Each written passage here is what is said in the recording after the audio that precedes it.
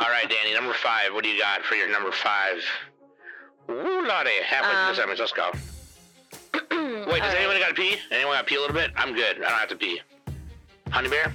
Yeah. I mean, Nick can just pee right in his chair. Yeah, yeah, his bucket's right under it, so it's not a big deal.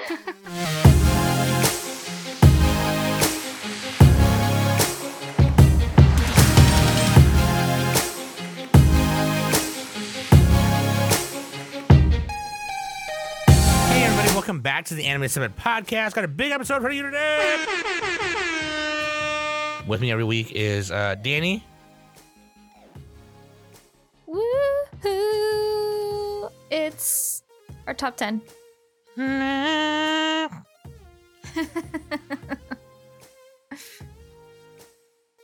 Nick. Keep my wife's name out your mouth. And of course, every week I'm Sam, the bomb, okay? And it is our 8th annual Summies. Holy shit, 8? Yes. And, yeah, this is our top 10, each of our top 10s of the year of 2023 for anime. That is how we do our Oscar kind of thing, right? We do our top 10 each. Now, of course, last year we came up with the Plummeted in the Summit 5,000, 9,000 Fudge Coated Super Show. And we plan on doing that again probably like in the next month here. So if you're still wondering about if we're going to do that again, we definitely are. We got to get with the Plummet boys and talk to them and see what's going on. But of course, that is for later on. I'll make sure to update you guys on that. It's pretty cool, though. This is perfect timing because after you hear this, you can go over to the Plummet channel and hear the Plummies. Okay? The Plummies is coming out right after this one. So I don't want to waste no time. I just want to get right into it, okay? I'm always excited for the Summies. It's one of the hardest episodes I have to plan for every year because I never know how to pick my top 10. Fucking A, okay?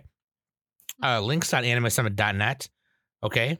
Go there. You can find all the links where to follow, where to follow. So there's TikTok, there's Twitter, Instagram, and then all the places where to listen, like YouTube, Spotify, Google Podcasts, Apple Podcasts, all that good stuff. Remember when I said iTunes for like 5 years? I kept saying iTunes. Yeah. I was like, yo, iTunes. Boomer. And also go to animesummit.net. That is where our merch shop is. You can go there and buy a shirt. Get you a nice shirt. Where are you going with that shirt? Where are you going with that shirt? Oh, I got my shirt in the mail, by the way, Sam. I gotta take a picture of it.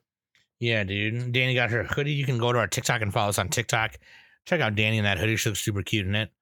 And, of course, you get to see our new marketing ambassador, Mochi, in that TikTok as well.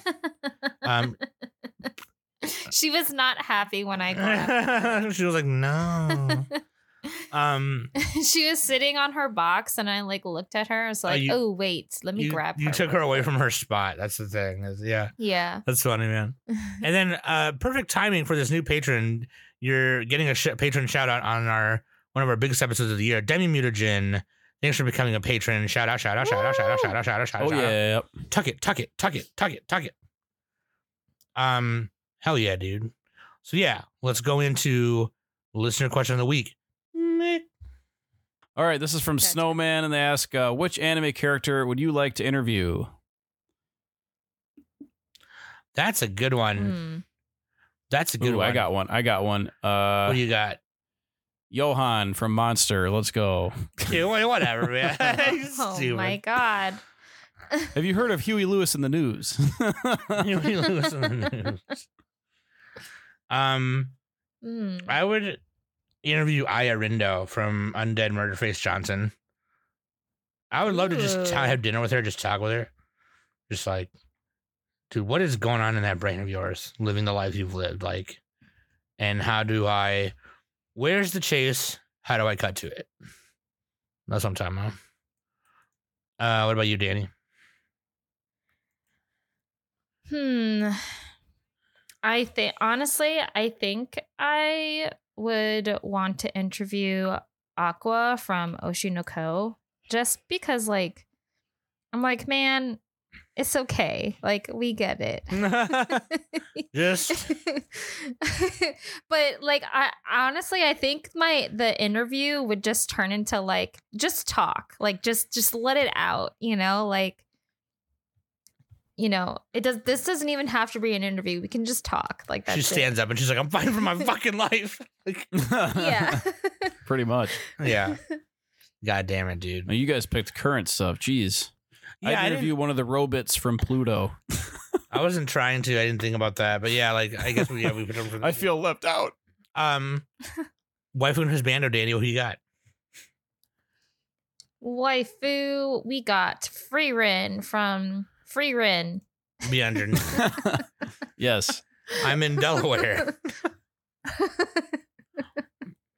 And then husbando is Ray Sua from Buddy Daddies. Yes. Yeah, buddy. Yes. Yeah, buddy daddy, daddy, buddy, buddy, daddy. Yes. Yeah, do you love Ray? I love Freerin. I love both of these. I love Ray. I mean, I love Good both picks. of them. They're good picks. Good picks. Yeah, Ray Sua is like when the other daddy says no, you just go to him and he'll say yes. That's pretty much what it is. Yeah, Good cop, bad cop. Good cop, bad yeah, cop. good cop, bad cop. Good assassin, bad assassin.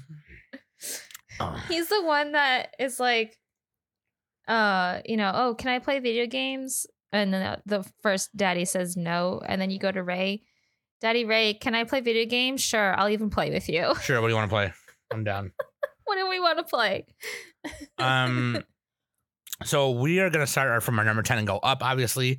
Halfway through, we're gonna mention our favorite OPs and EDs. And then probably at the end, we'll just quickly spit some honorable mentions without jumping in them too much.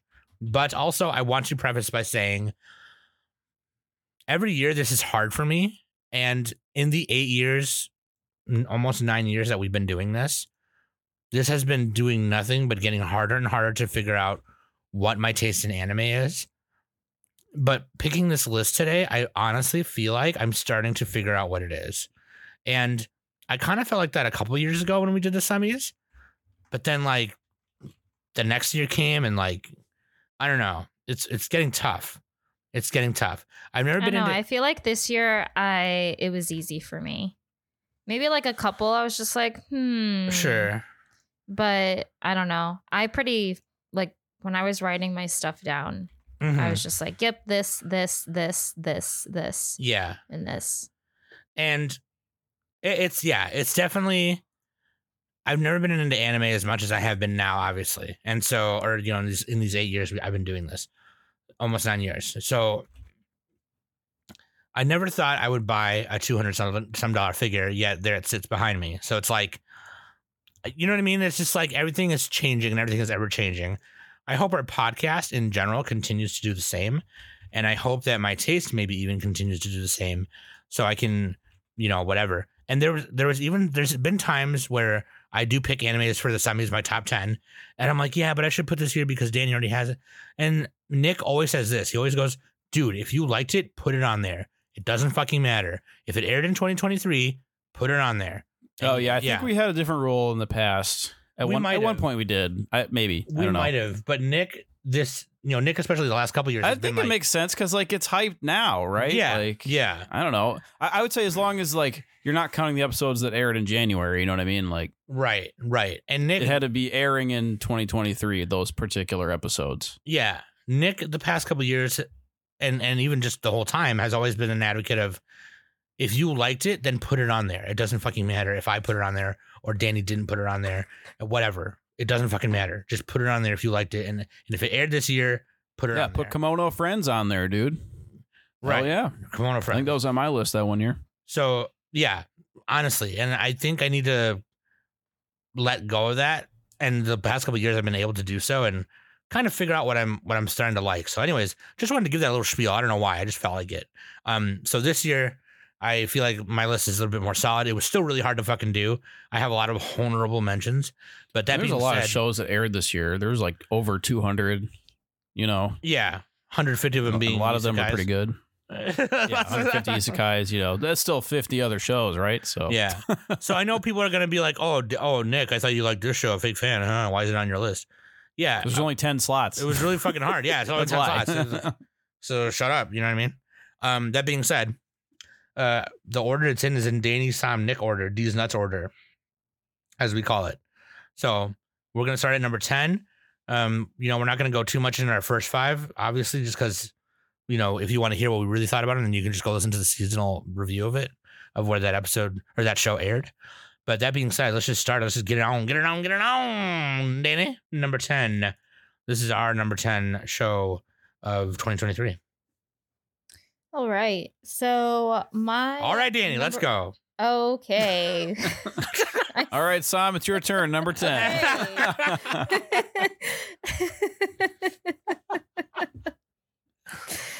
Oh man. Side note, I just want to say this real quick. I saw a TikTok and it was like siblings and it was like, I'm the oldest and so on and so forth. And then it goes, I'm the middle child, and then it cuts off to the youngest child. Yeah, he doesn't get to say anything. Yeah. Yeah.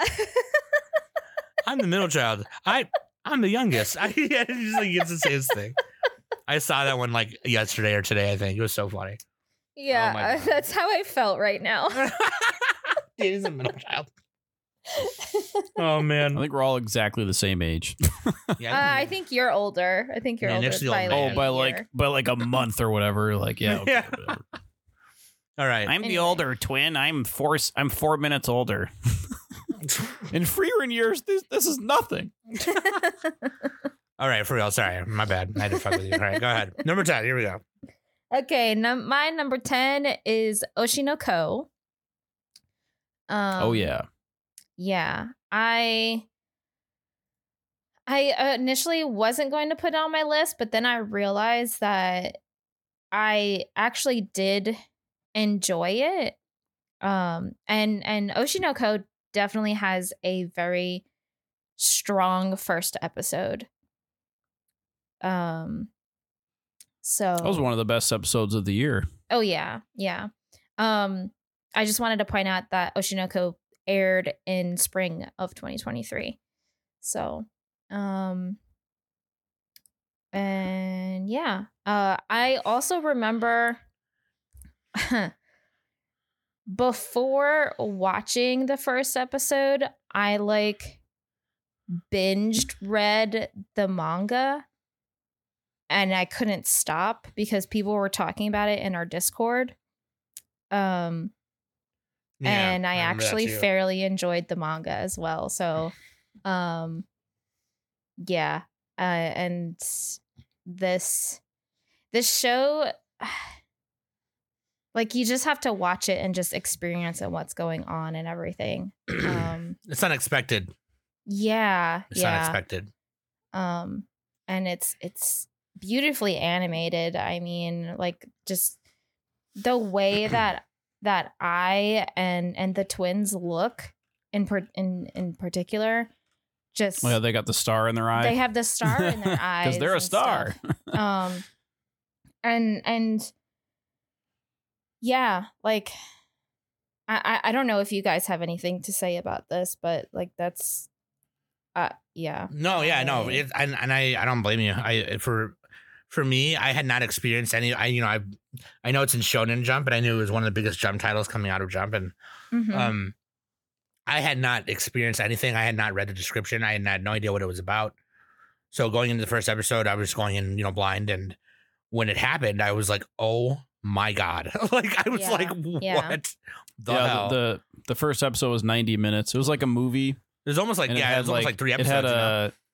It had a very surprising element that happened at the end. And I'll leave it at that. That sets off the rest of the show, the show and the story, and it's like, oh man.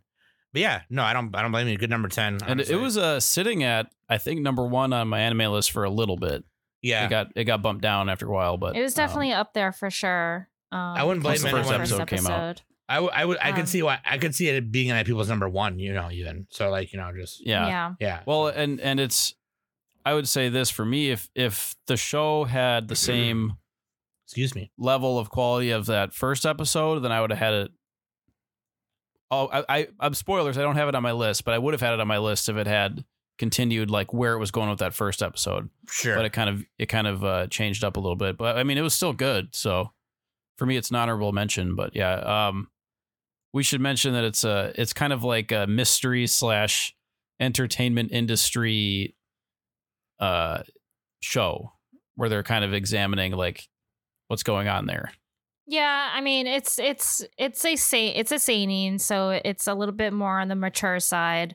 But it also it also revolves around Japan's entertainment district, more so like with idols and acting and stuff. Yeah, idols and acting. Yep. Because the girl is an idol, and the boy, or they're twins, so the boy is a actor and the girl's the idol. So yes. Mm-hmm. Yeah. Mm-hmm. And they're trying to solve a certain mystery, which we don't want to spoil. Because I'm related to episode 1. Very excited for season 2, because where the show ends, they start a new arc, and the next arc that they're going to center on is a very exciting one, at least for me, and because we get to see more of like the other side characters progress in their acting and everything. So it's I'm very excited for it. Mm-hmm. So yeah, buddy. Yeah. Don't say buddy, Sam. That's a spoiler for later in the list. Dude, number 10 I had to put on here because it's a surprise. It's surprised me. I had to put it on here because of oh yeah, I thought Danny would put this on. So it's I'm glad funny. One of us had it. I did have it on my list, but then I took it off and replaced it with Oshinoko. What is the name, Sam? What is it? Overtake, and this aired in fall. So this is one we just talked about, and it's about Formula 4 racing, and the two main characters. One's a destined to get first place racer, and the other character is a photographer. And upon meeting, they kind of bring out these fears and, you know, hopes out in each other in their own respective, you know, careers, I guess. And it's a lot more than what I'm telling you, but like it just for, you know, it just looks really nice. It just, the character acting, it was really good. I felt like I was watching this drama that was just perfectly written, and it was really nicely written characters. It was directed by Ei Aoki, which is one of the few things he's directed. He hasn't directed much before this, but I had not even heard of him before this. But Arima was the art director, and he really let the characters shine, the character animation, and whenever they were on screen, he really let them shine through. Every time you saw somebody riddled with anxiety, anytime you saw somebody cry, anytime you saw somebody smile or laugh, it just looked so genuine. It looked really nice. You would never catch me watching a sports show about racing, especially for somebody who doesn't know anything about drag racing or formula racing or, you know, F1 racing, NASCAR. I don't know anything about that stuff. Okay, but that's the beauty about sports anime. Yeah, no, yeah, you get into it, right? You don't have to know about the anything sports. About it. Yeah, it's just the story. You know what I mean? That's also the meme. Is you got to say it's not about the sport; it's about the drama. Yeah, and I mean, it always is. And you know, you kind of get into it. You know, they do it with little expositions, like which they don't really have to. You know what I mean? It's racing. You know, so I mean, it was just kind of the perfect setting, and their reasons for doing what they do and why they want to do it is it's really cool. It just makes you want to follow it closer, and yeah, I loved it a lot. Good show. Yeah, I watched MF Ghost, which didn't quite make my list. I really enjoyed that, so I said I was going to trade Overtake for something else. I forgot what my deal was. I do want to watch that one though. I saw the first episode. You have to listen to our fall review episode just to remember. I was like, Danny, I'll watch this if you watch that. And Danny's like, you told me to watch MF Ghost if you finished. Oh, yeah, that's right. Yeah, we'll trade. That's but right, you have to finish. But you have to. You first. You have to watch Overtake before. Okay. I'll go first, Danny, and then you have to let me know. A year. You have a year to finish. No. All right. That wasn't it. No. The deal is that I watch it and then you watch MF Ghost a year later. That's the deal. More like 5 years later. Yeah. It wasn't that long. But anyway, my number 10, I'm just going to start going here. My number 10 was Heavenly Delusion. And this aired in spring, I think. Yes, spring. This was production IG based on a manga. Adventure, mystery, sci-fi, survival, sign-in. It's kind of like Shinsekai Yori, Made in Abyss, Promise Neverland, kind of all mixed together. Let's see what else. There's a lot of like survival elements to it and mystery. It like what it is. You have these characters living in a world that's inhabited by monsters, and it's almost like a zombie type style story, but instead of zombies, there's monsters, which are much scarier. And the characters will get killed, maimed, assaulted. There's like this like weird like sci-fi technology that happens where like body swaps happen and body part swaps happen. It's very visceral show. And I think the strength of the show is kind of the show don't tell, environmental storytelling, directing storytelling, where it doesn't spell everything out, but if you're paying close attention, you can see like, oh, this scene foreshadowed a scene down the road. You know what I mean? And it's really, really well produced. Like Production IG always does a great job, in my opinion, or almost always. Their shows look great. So this was hard for me. I wanted to put this one on my list too. This is a very dramatic show. It's not very funny. So if you're looking for that, then I think for me mostly it was because I wanted to know more. And before I it does end kind of partway through the story. So because I think there's another season announced. I hope there's another season. I really hope so. Because the manga, it's going. So season 2 I think was announced at some point, but I don't think it's announced yet. So the manga... No, not yet. No.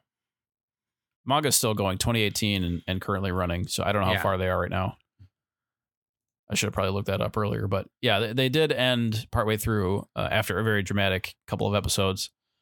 It's actually interesting to see like the characters' different personality types, and like even the side characters feel very believable. And it's cool to see how like resourceful Kiriko and Maru are, because they're the main two. They're like traveling. So yeah, it's cool. Good. They got to use force. They got to bluff. They got to make friends. They got to do everything. Bluff.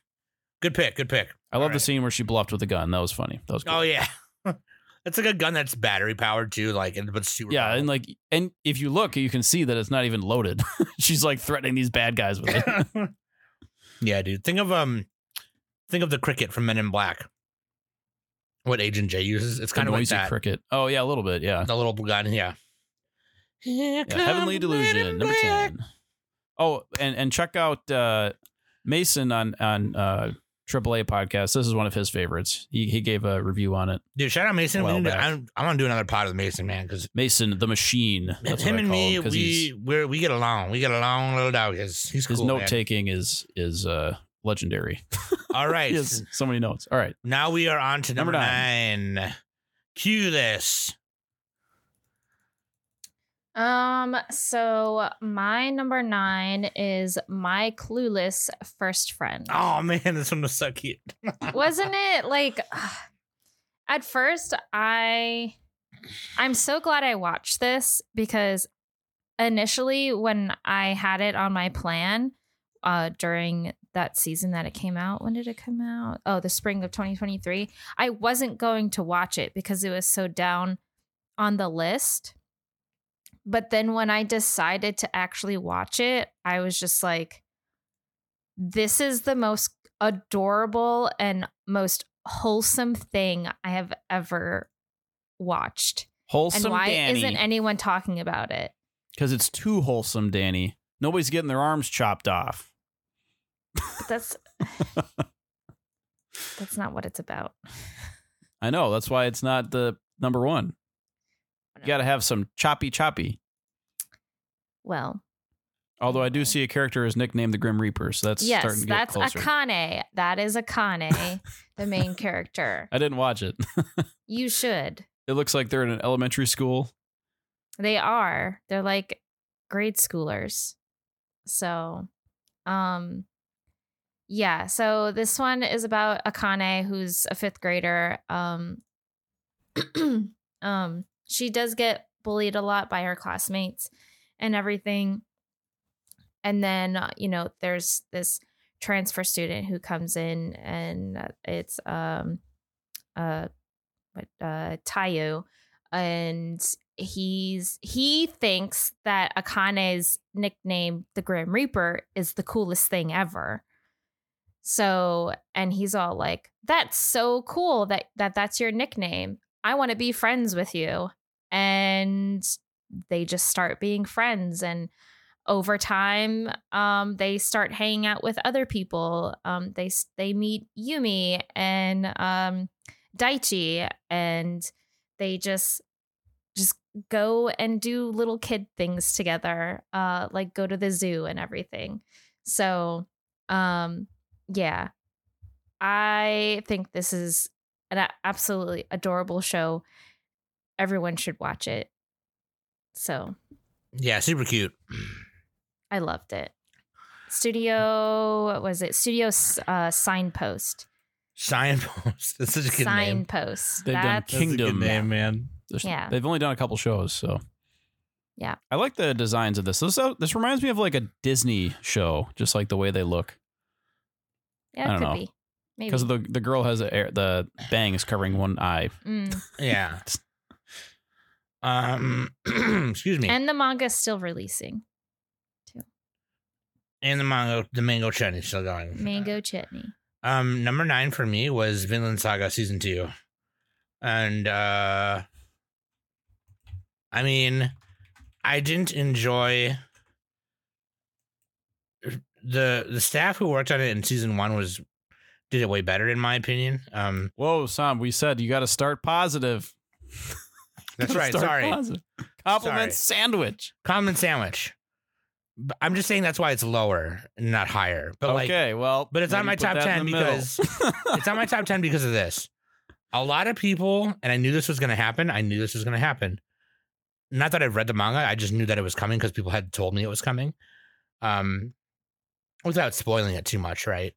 But like I knew what was going to happen was this season was going to air, and a bunch of people were going to drop it because they were like, nothing's happening. He's not doing all the cool ninja fighting stuff, like in the whatever. And it's like, that's not what Vinland Saga is about, dude. It's not about that. Like it's about this person who is broken and damaged and heartbroken and riddled with grief and guilt, and him trying to overcome that by him fucking self. That's what it's about. And if you can't fucking see that, then you probably can't tell your ass from a hole in the ground. Oh, I knew it. I was hoping you'd say that. Everyone take a shot. Everybody take a shot. You probably eat your steak well done with ketchup. Like if you don't. Oh, tell them. Like fucking, you probably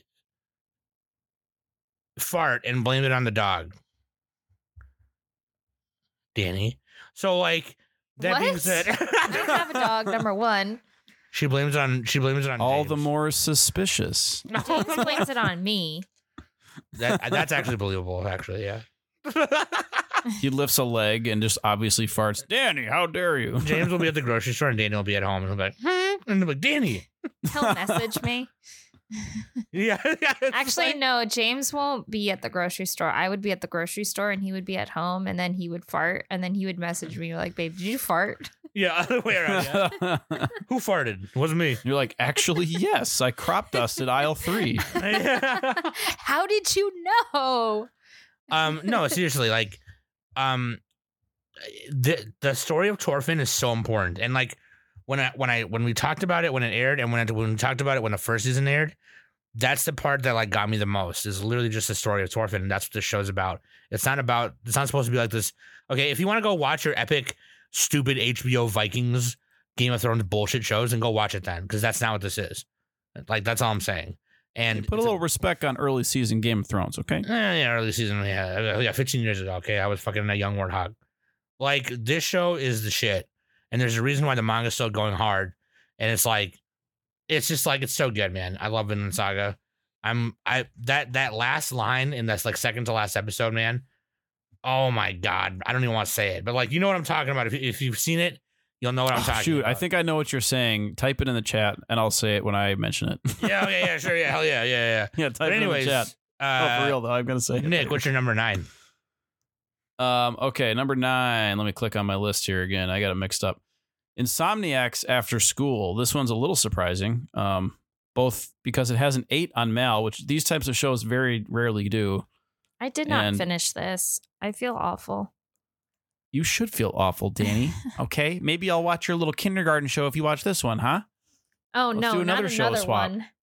We're going to double down. Double or nothing. No, that's too much. That's too much. Too much for you. Okay. But anyway, Insomniacs After School, it's Light and Films, based on a manga. It's a romance. And it's pretty much 2 characters. Well, there's a few other side characters. 2 main characters in high school that are like insomniacs.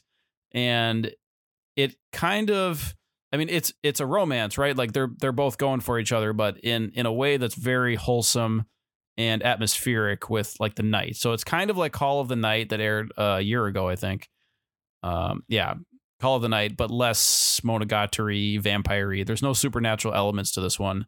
It's just kind of like a adolescent love story. And so it is let's see here. I had my notes there somewhere. There we go. It just has like this unique setup because you don't normally have love stories with like only the 2 characters essentially, and there's other characters in it like the teachers and like another friend or 2, but they're pretty much like looking forward to nighttime because like basically they can each only sleep if they're lying next to each other because they have like just like an automatic connection pretty much. It's like a Disney level, like not love at first sight, but like sleep at first sight. So yeah, like, and you know, one of them has like a real health condition, the other one has insomnia, and so it's just I don't know, like, and the way that they do the confession in the show is also like really romantic and well done. It's hard to explain it. It's almost like an Ayashike type of show, right? Because it's very slow paced and it's like a slice of life. So if you're into that, then check out Insomniacs After School. It doesn't excel in any one area, I would say, but it's very good at what it's trying to do, I would say. Sure. Yeah, that was kind of contradictory saying it like that, but no, but I get you what you mean. I get what you mean. And it's pretty, I'd say it's pretty emotional, and it has a good soundtrack, so good ambiance to it. So if you're looking for that, Insomniacs After School, there you go. Ambiance. Yeah, dude. All right. This was probably my biggest surprise of the year, I think. That was your surprise? Okay, yeah. We all probably have a surprise, I think. A couple surprises. Clueless was my surprise. Let's move on to number 8. Hutch. My the Ocho. Number 8 is Scott Pilgrim Takes Off.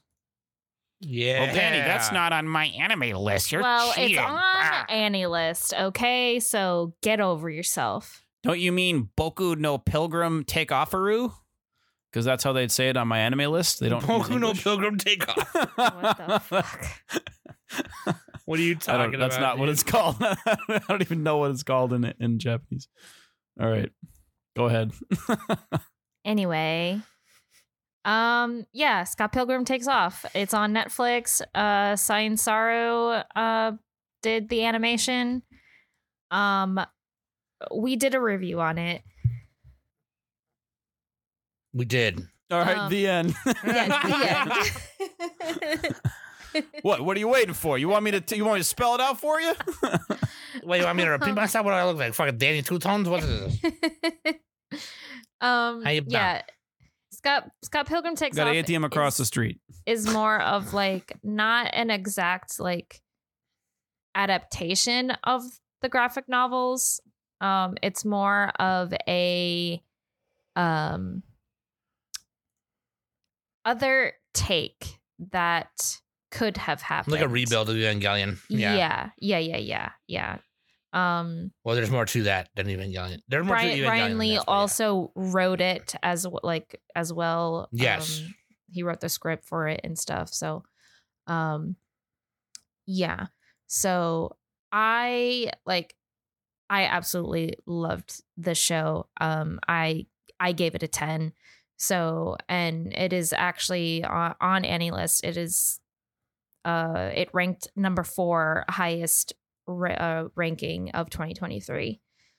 And it deserves that. So, yeah, like this is just, this is a 10. I loved this one.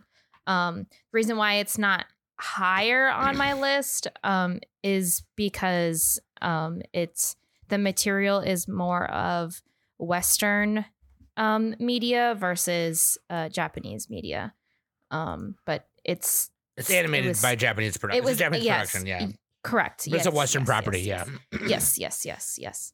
So yeah. You guys complained when I picked Arcane that one year. No, I did not. I wanted to watch the shit out of that. I just hate League of Legends, that's all. the community sucks. That's every competitive online community, Danny. Overwatch is worse, toxic. I think, now, though, to be honest. No, I think they're equally bad. I think it's I think it's all the same. Anyways, I'll tell you what me and Danny's favorite Scott Pilgrim episode is just by saying this. I went down to the beach in Sakiki and she was like, and I'm like, whatever. Then this shit comes up to me and she's all like, hey, aren't you that dude? And I'm like, yeah, whatever. So I'm at the pool and this girl comes up to me and she's like, and I'm like, yeah, whatever. This is such a millennial core show. Because this is my United States of whatever. I don't know if Zoomers would like Scott Pilgrim. Dude, if you're a Zoomer and you don't like, dude, listen, don't be a bitch, all right? Take it from a Homo erectus millennial. There's not enough skibbity toilets in there to keep their attention. Skibbity toilets? What? I'm just kidding. That's Gen Alpha. That's not even Zoomers. I don't know. Every generation sucks, dude. Yeah. We all suck. We're fucking drinking our butter beer and petting our doggos. Oh man. Go drink some butter beer, millennial. No, good pick, Danny. Good pick. Thanks. Good pick. Did you want to say anything else? I kind of cut you off a little bit. No. Oh, okay. We can move on. I thought I cut you off. Okay. No. I definitely want us to get through this so that we can get to our top 5. Get to our good stuff. So yeah. Elaborate a little bit more. My number 8 is Buddy Daddies. Yeah. This show is so good. It's so cute. Queen. And you know what? I don't want to spoil Danny's list. I already did just now. Sorry, but say what you're gonna say. Well, it's on my list. You just don't know where. You just don't know where. Yeah. That's where Ray Sua is from. The husbando, our husbando. This episode. The character design is just really good, and the story is just really cute. It's adoptive daughter with unlikely parents kind of thing, 2 men and a baby kind of thing. But the way it's done is just really adorable and really ridiculous. You know, it's got your common anime tropes in it, you know, all over the place, but like it's just done really well. And it's just, I don't know, man. 2 assassins adopt a kid who's now parentless because of their job, and they raise her, man, while trying to do their assassination work. It's just fucking crazy. I gotta update my analyst. I just realized, but it's really cute, man. I love Ray Sua, especially. Me and Danny have to fight over him a little bit, but you know, it's okay because then, you know, I'll just get Kazuki. Sam gets him on the weekends. I get him the rest of the week, and then I'll just have Kazuki cook for me during the week. Yeah, because they're both cute. Ray's just a little cuter. You know what I mean? You know what I'm saying? And each character, you know, the two dads, quote unquote, and the little girl, each of them have their own kind of little progression they get throughout the whole show, and it's just really cool, man. It's really cute. So, yeah, dude, that's my number 8. Nick, number 8. All right, mine is Spy Family Season 2. I feel kind of lame picking this one again, but it's just a good show, right? So I don't think it's lame. Like, good pick. Yeah, there's a lot of good stuff this season, but like, or this year. Yeah, I thought about Onimai. I thought about Oshinoko. But I think I'm still going with Spy Family. I gotta stay home. The meat and potatoes show. Season 2 for Spy Family didn't make my list for this year. Yeah, and I'm wrong, Danny. All right, no, you're not wrong. No, you're not wrong. I get it, Danny. I suck. You're not wrong, man. I would have loved to put Spy Family on my list. However, but you watch too many good shows. I just watched too much like things that I just you're putting the new stuff up there. I wanted to put more newer stuff. You know, and I'm scared, so I stuck to my guns. I think I might have put Dark Gathering. I didn't finish it. That one I really loved the first 3 episodes, but it's a longer show. So Dark Horse, I would have picked Dark Gathering. But anyway, Spy Family though, it's still a very good show, super funny. Season Anya 2 had the best, honestly, one of the best arcs. Yeah, there's a cruise ship arc. Yep. There's a couple other ones. Bond is connecting with the family more. Anya. Okay, so basically, Spy X Family. I say this every time. Anya is like a telepath. Yor is an assassin, and Lloyd is a spy. And they don't all know everything about each other. Anya is like 4 years old. She can't like verbalize or do things, but she can cheat by reading people's minds. So she's kind of getting by doing that. But yeah, this season has a lot more Yor in it, which I liked. This one had the one where she got shot in the butt, right? That was the first episode. Yeah. Okay, so that was funny. It starts off with that. Yeah, you also have Becky, who's Anya's friend, and Damien, and like the little kids just like fighting with each other is really funny. Yeah, I think this was about on par with the first season. The first season might have had some overall, might have been better. I'm not sure, but I think like Spy Family is hard to miss on this show. Like I think most people are gonna like this. This would probably be the show that I recommend to the most, like the widest audience on my list. Maybe the shonens, but yeah, it's very funny, and then there's also some heartfelt moments, but mostly it's comedy, and it's like semi episodic, but there's some arcs in there. There's a little bit of story going. But yeah, we read it in also the manga book club. Everybody liked it. Sam, remind me again why you're not watching Spy Family. Every season it comes on, I just kind of forget about it because I'm always like, I'll watch it. Like, and then I. Oh, you haven't even seen the first one or read the manga? No, I watched the first season. Yeah, I watched the first one. The first season's good. First season's great.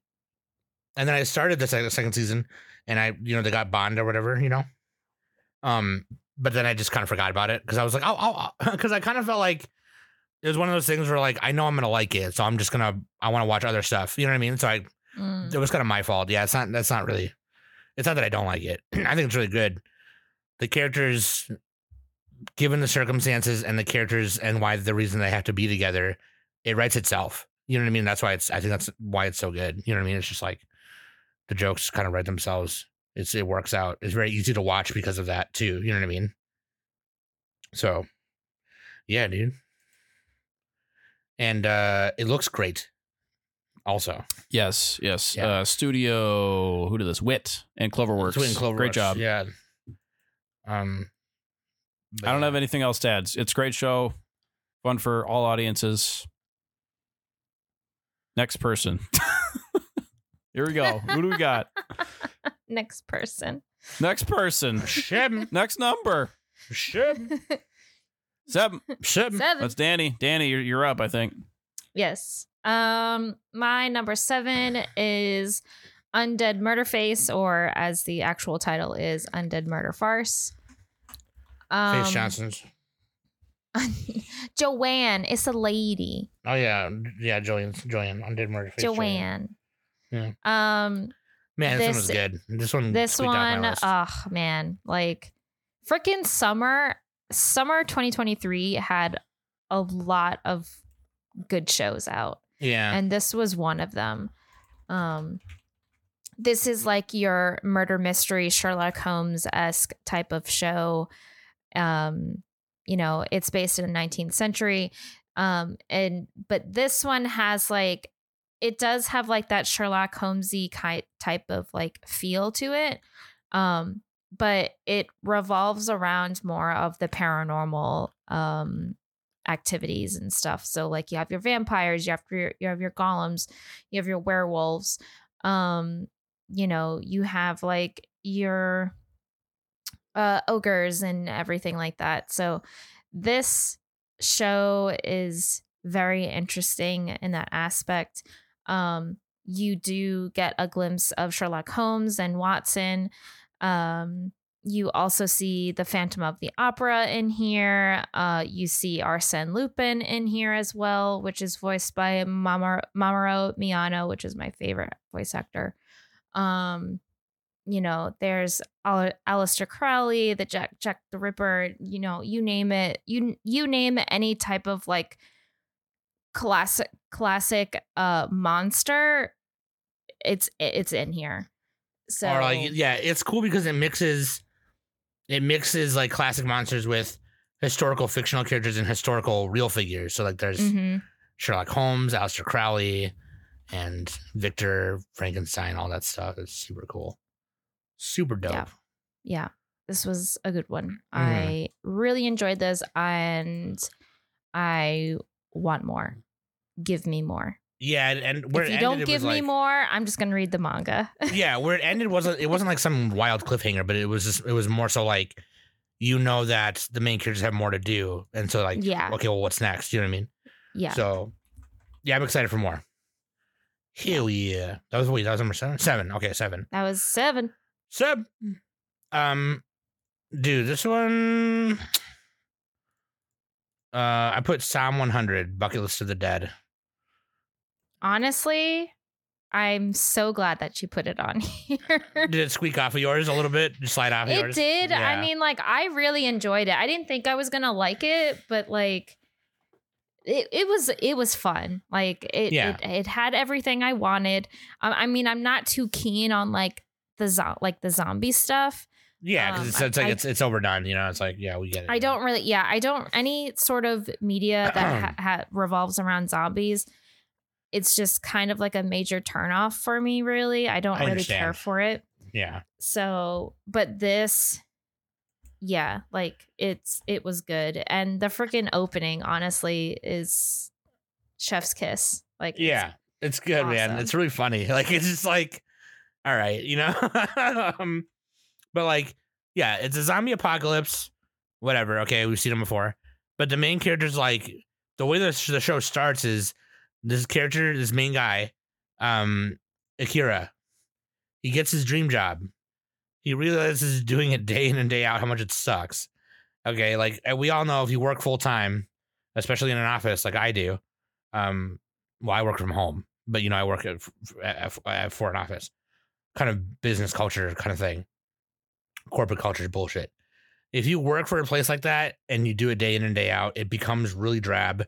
If you work kind of like, you know what I mean? Okay. Not necessarily that kind of job, but like even just like what Danny does, day in, day out, you do it so much, you do it 40 hours a week.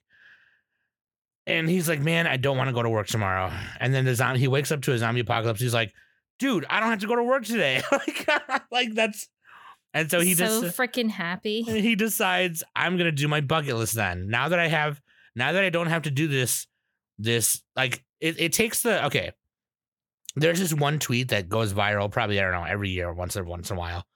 Somebody tweeted it, I don't know, maybe 5, 6, 7, 8, 10 years ago.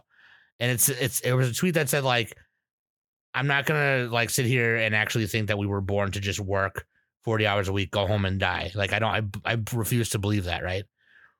This takes that tweet and just makes it so, no, we're not. And you should do this bucket list. You should do your bucket list. So as long as the zombie apocalypse is happening, he might as well just work on his bucket list. So now he has a chance to, because he's not working this bullshit job anymore. And so that's just what it is. And it's just really funny. And he meets guys along the way. He rescues his best friend along the way. And, try and find all the survivors and get along. And it's just really funny. There's some scenes in it where obviously it's serious and it's like, oh shit, but it's more about an adventure comedy, you know what I mean? And this guy trying to knock things off of his bucket list, which is 100 things. So that's why it's called Zom 100. And I just call it Psalm 100 because that's my name. But I like the manga. The anime captures the manga really well. I want to read it. I think I think I would like it too. I feel like I enjoy both, and I feel like you would enjoy both too, Danny, honestly. Mhm. And they're great. There was a lot of production issues, obviously. It didn't finish until recently. In 2023 it did, but it started way earlier. It started we got the rest of the episodes like Christmas Eve. Yeah, like in December. Yeah. It started in the summer or end of spring or summer, and yeah, it was kind of wild. The studio is a new studio, Bug Films, and obviously they outsourced to many different places, Shaft and things like that, like most anime studios do. But it was kind of a uphill battle. It was crazy. That being said, if you want to read the manga. I think the manga is great too. But the anime is done really nicely. It looks great. It's really funny. It takes something that's like a tired trope and just adds your own twist to it. Like that's what you want when you want new stories. That's kind of why I made my spiel at the beginning of this episode, because I was like, I want new stories. Either that, or I want the same story but done with a creative twist on it to make me care. Right? That's what anybody wants. And this takes something that's a kind of a common horror trope, Night of the Living Dead, that kind of thing, and puts a creative comedic twist on it and makes it very colorful and bright, and it's really cool. So, yeah, I'm glad that Danny had Undead Murder Farce, and I had this one, because then we can kind of ping pong off each other, because Undead Murder Farce squeaked off of my list just a little bit, maybe because of the show. But yeah, that was my number 7. Number 7. I changed my list order around, so I'm still going to say it's number 7. Cheater. I just bumped everything down. So because I want to put the new stuff on above. So, okay, here, my number 7, but technically number 10, Jujutsu Kaisen Season 2. Oh, I see what you did. Okay, I see what you did. Yeah. So really I did JJK Season 2, then Spy Family, then Heavenly Delusion, and then Insomniacs After School is technically my number 7. But anyway, yeah, okay. I'm talking JJK now. It's really funny because a lot of people on Anime News Network didn't like it, but like a lot of other people, most other people did like it. Man, I can see why. It has really, really good action, right? So like, and unfortunately, the animators were overworked and scheduled like hell. So that was kind of a big controversy this year. But So yeah, Studio Mappa, they cracked the whip. At the very least, it looks good. The action scenes have a lot of weight to them. They're fast and vibrant, and like a lot of characters get hurt. They die. There's not very much plot armor. There's some, but it's the Shibuya incident. It's kind of like Chimera Ant in Hunter x Hunter, where it's like it all takes place in a very short span of time, but it's a bunch of episodes. I'm putting it on here just for the action alone. Like it's worth watching it just for that, honestly. And I would say, as far as like compliment sandwich, the downsides, I see why people didn't like it because of there's almost too much action, and they kind of went for a shock value at certain points in the season, and certain characters had certain things happen to them that were people didn't like. So I can see why some people didn't like it. I thought it was just, it's a fun show. It's hype. It's just fun to like keep up with the social media of it, with like the art and the memes and everything. That's why I have it on here. So this is kind of I got to fit in with the cool kids show, right? I did like it though. I do like JJK. It's a great franchise. So there we go. Maybe not a perfect season. That's why I'm putting it a little bit lower on the list. There we go. That's my number 7 / actually number 10. Actually number 10. That's good. Okay, Danny, number 6. My number 6 is Trigun Stampede. Yeah. Sam, I know you have this up a little bit higher. But you're probably going to say everything I'm going to say. So I mean, this came out winter 2023. Studio Orange is the studio. Man, like I know people were griming about this and how they're all like, this isn't Trigun. What? Like, why isn't Vash more funny? Or why isn't Vash eating donuts? And blah, blah, blah. I got a stick up my butt. There's not enough comedy. Who cares? This Who cares? is this is a great, I think this is a great adaptation. I loved this, and the way everyone, like the character design in particular, it was They're just a bunch of pretty boys, Danny. I don't care. They're a bunch of fuck boys. Koji Tajima did the character design for this. He did great. I absolutely loved every single character, particularly Knives. Like, Knives in this looks phenomenal. He looks terrifying. He looks scary. Like, I don't want to be in the same room as Knives, like, because he may fucking, like, if I blink wrong, he may kill me.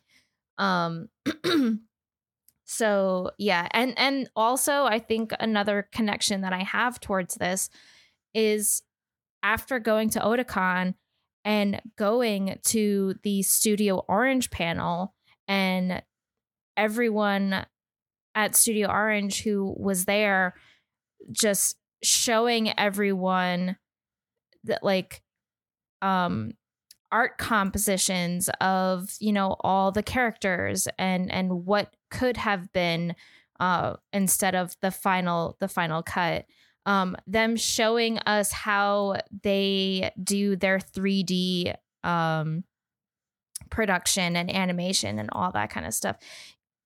Even the like the Trigun Stampede community, the fans themselves, it was just so great being there and just seeing the freaking like all the cross-shaped gun punishers just lined up on a wall, just waiting for the panel to start, was just amazing to see. So yeah, like this I loved this show. I can't wait to see the final, like the next story of it. So yeah, I kind of rambled on a little bit on that. No, I'm very excited to watch more of this. Yes, and like, I'm excited to see Millie and stuff, because we didn't see Millie in this. Oh, yeah, and I think a lot of people were upset that Millie wasn't already introduced. But honestly, like, I think that was a good call for them to not have Millie in right away and have her in for the sequel. So yeah. They took excited. Wolfwood's pecs. He's got old Wolfwood had bigger pecs. Pack. No, not pecs. Pecs. His chest. They shrunk him. They shrunk. He's fine. They shrunk him. Well, actually, Sen might not agree. Because, like, there's a bunch of fan art with fan art is Sen's canon. Literally, Wolfwood having, like, pecs galore. The knives. I'm talking in the show, though. In the show, not the fan art. Fan art can do whatever they want. Well, they gave Wolfwood's pecs to Knives. To Knives, yeah, they did. Yeah, they just gave them to him. They're like, here you go, let me Venmo you some. I don't need these anymore. You can have them. Yeah, dude, Dragon Stampede is very cool. Was it number 6? Oh my god, okay. Number 6. Shoosh. Dude, number 6 for me is Pluto. And we did a Netflix review of this. And there were some artists that worked on this that I wish they could have shined more on. They didn't. They cut some of the stuff that they did. I can't remember their name right now. But otherwise, art direction wise, it was pretty sweet. And I had never experienced any of Urasawa stories before this, Monster or Pluto or anything like that. But basically, it's the strongest robot in the world arc adapted into like this murder mystery story. It's like a reimagined murder mystery take by Naoki Urasawa, and based on the manga by Naoki Urasawa. And it was cool, man. And I love Strongest Robot in the World arc from Astro Boy, or Tetsuwan Atom is what I should have said. I didn't say that. But it's by Osamu Tezuka. And it's man, it's fucking awesome, dude. It's fucking sick. It's like it's really cool because like for me anyway, I was able to recognize not all of them, but I was able to recognize who was who when they came on the screen. I was like, oh, that's Adam right there, and that's that's North number 2. Like I knew who North number 2 was, and I knew who Hercules was. Some of them were readaptated for Naoki Urasawa's sake. Like Epsilon doesn't look like how he looks in the anime. In the 2003 anime, it's actually a femme robot. But even Tenma and Ochanomizu, like I knew who they were right away. I was like, oh my god, that's fucking Professor Ochanomizu right there, big nose ass motherfucker, right? And Pluto, obviously. Pluto being the big G, the big bad guy. Anyways, I'm gonna say this: even if you don't know anything about Astro Boy or Tetsuwan Atom, Iron Atom, this is just a really cool story, and it looks great. It looks really awesome, and the characters are done really fucking well. They took Urasawa's very unique style and were able to adapt it very nicely for the screen. And it's 8 episodes long, and each episode is like 40 minutes to an hour. Also, when you're done watching it, or even before, you should watch all, because Netflix does a lot of on Netflix's YouTube channel. They do a lot of behind the scenes stuff for each of their shows, right? Each of their big hit shows. And I wish I had watched more of those before we reviewed it, because I was like, oh my god, this is so sick. Anyways, you should watch those before or after or during you're watching Pluto, because they're super cool. That being said, personally, I loved it. I think Kawaguchi did a pretty good job of directing it at Studio M2 and Netflix Studios. Yugo Kano actually did the music. The music in some parts is like, oh man, like it was kind of like Nick has been kind of getting me to understand atmosphere more through composition and kind of recognizing it quicker. And so I've been trying to keep my ear open for that. Normally I am, right? Because I'm a musician. You would think I would know. But like, I don't always catch it because I'm too enthralled with like, the art or the story at the time. So, but yeah, that's what you do. You're like, oh, yeah. Look at all them colors. Look at all them bitches. I could do that. And so it was cool, man. Yeah, Pluto is really cool. I really like Pluto. I really love Astro Boy and Atom. So that's why it's on my list. I love them in general. So seeing Urasawa's take on this, super cool. Very awesome. That's my number 6. All right. My number 6. This surprised me. Apothecary. I didn't know this was going to be on Nick's list. I was like, holy crap. Oh, yeah. Well, I finished it this week. So, yeah. Nice. Well, okay. I didn't finish. I finished the first 12 episodes because it's still airing. Oh, sure. Yeah. And this is like one of the shows that's technically, we're allowing it, Yeah, because it was But I mean, the first 12 episodes, put it on my list. They're good enough to be on the list. So that's what I'm talking about. Apothecary Diaries. This aired in the fall. And this is which studio did this one again? It is OLM, Toho Animation, based on a light novel, drama, mystery, historical, medical.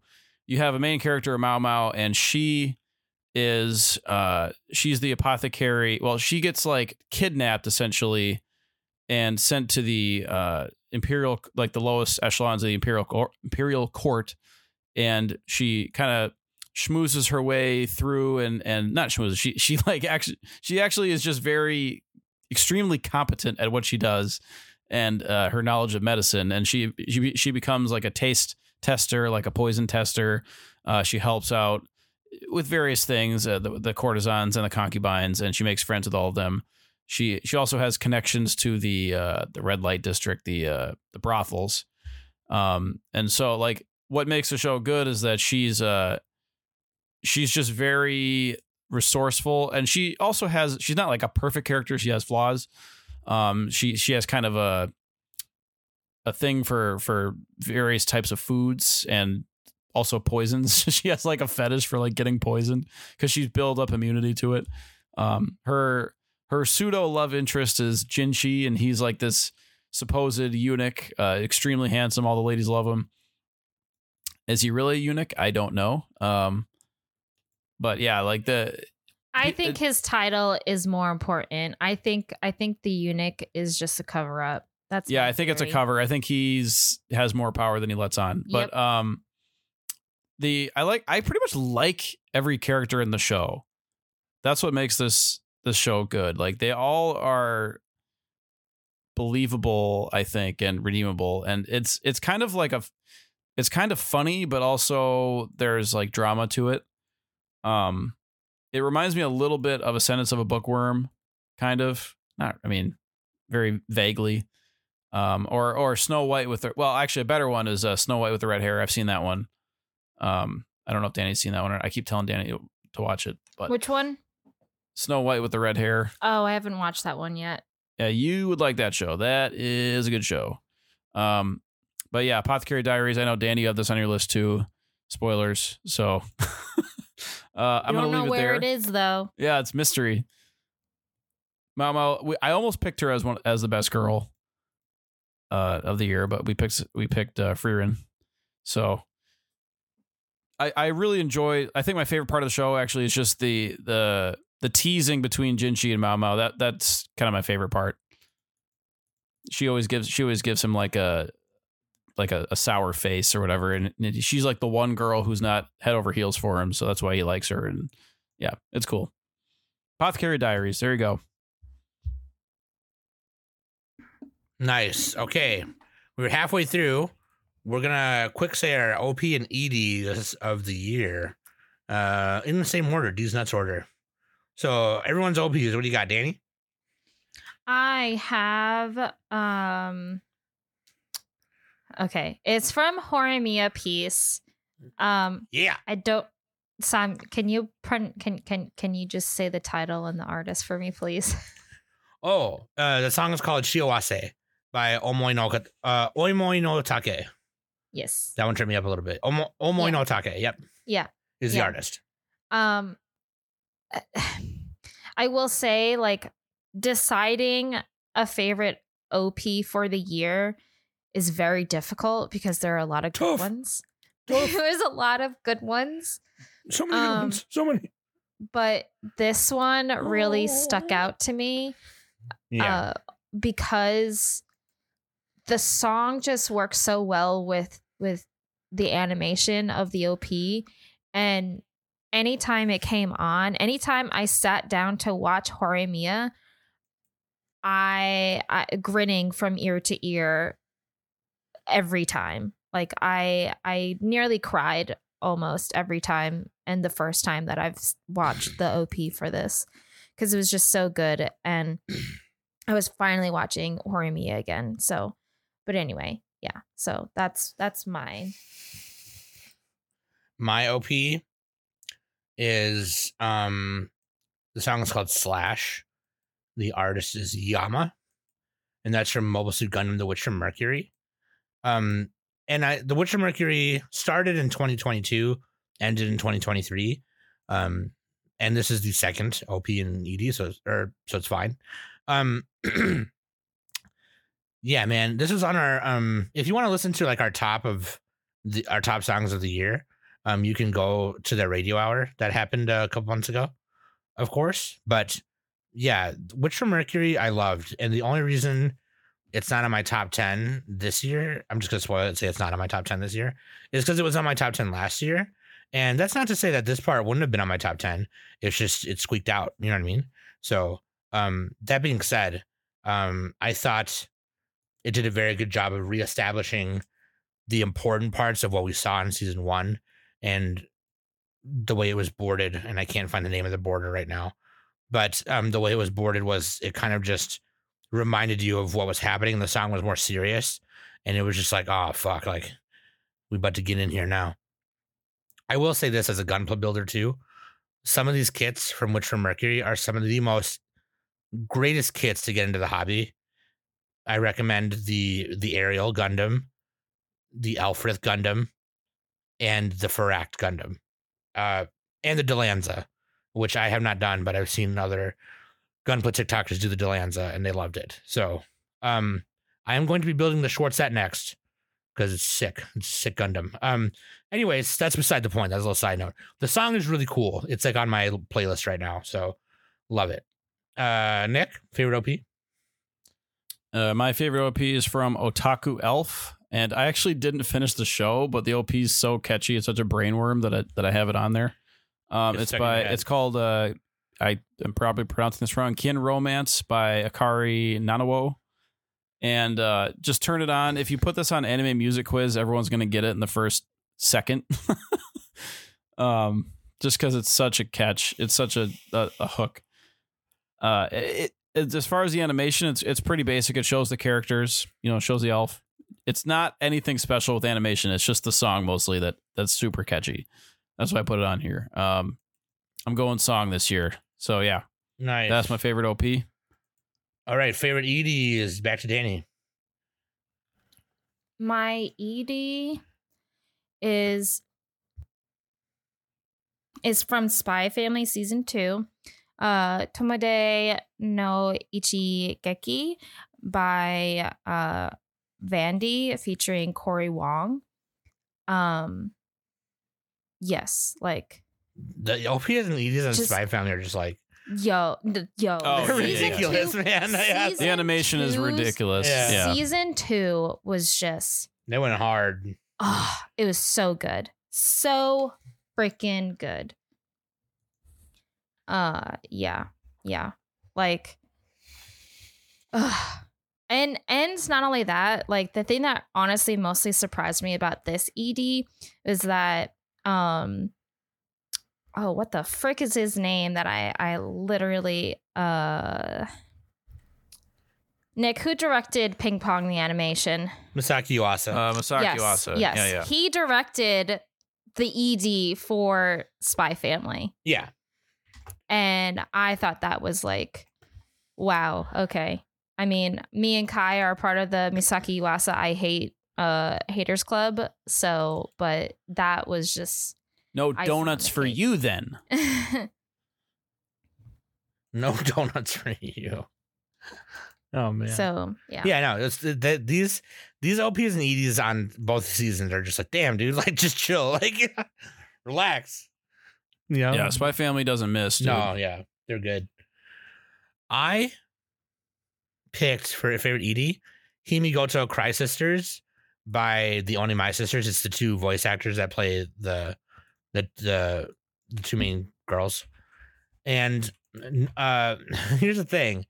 I did not realize who boarded it until I looked it up when it was airing. And it's Norimitsu Suzuki, okay? And they direct some of the coolest fucking EDs ever, okay? Let me just spit you a bouquet of beauty right now, okay? The ED 1 and 3 for Nana. The ED 3 boarded and directed for Cardcaptor Sakura. ED 1 and 2 for Erika 7. ED and episode and directed for Darker Than Black.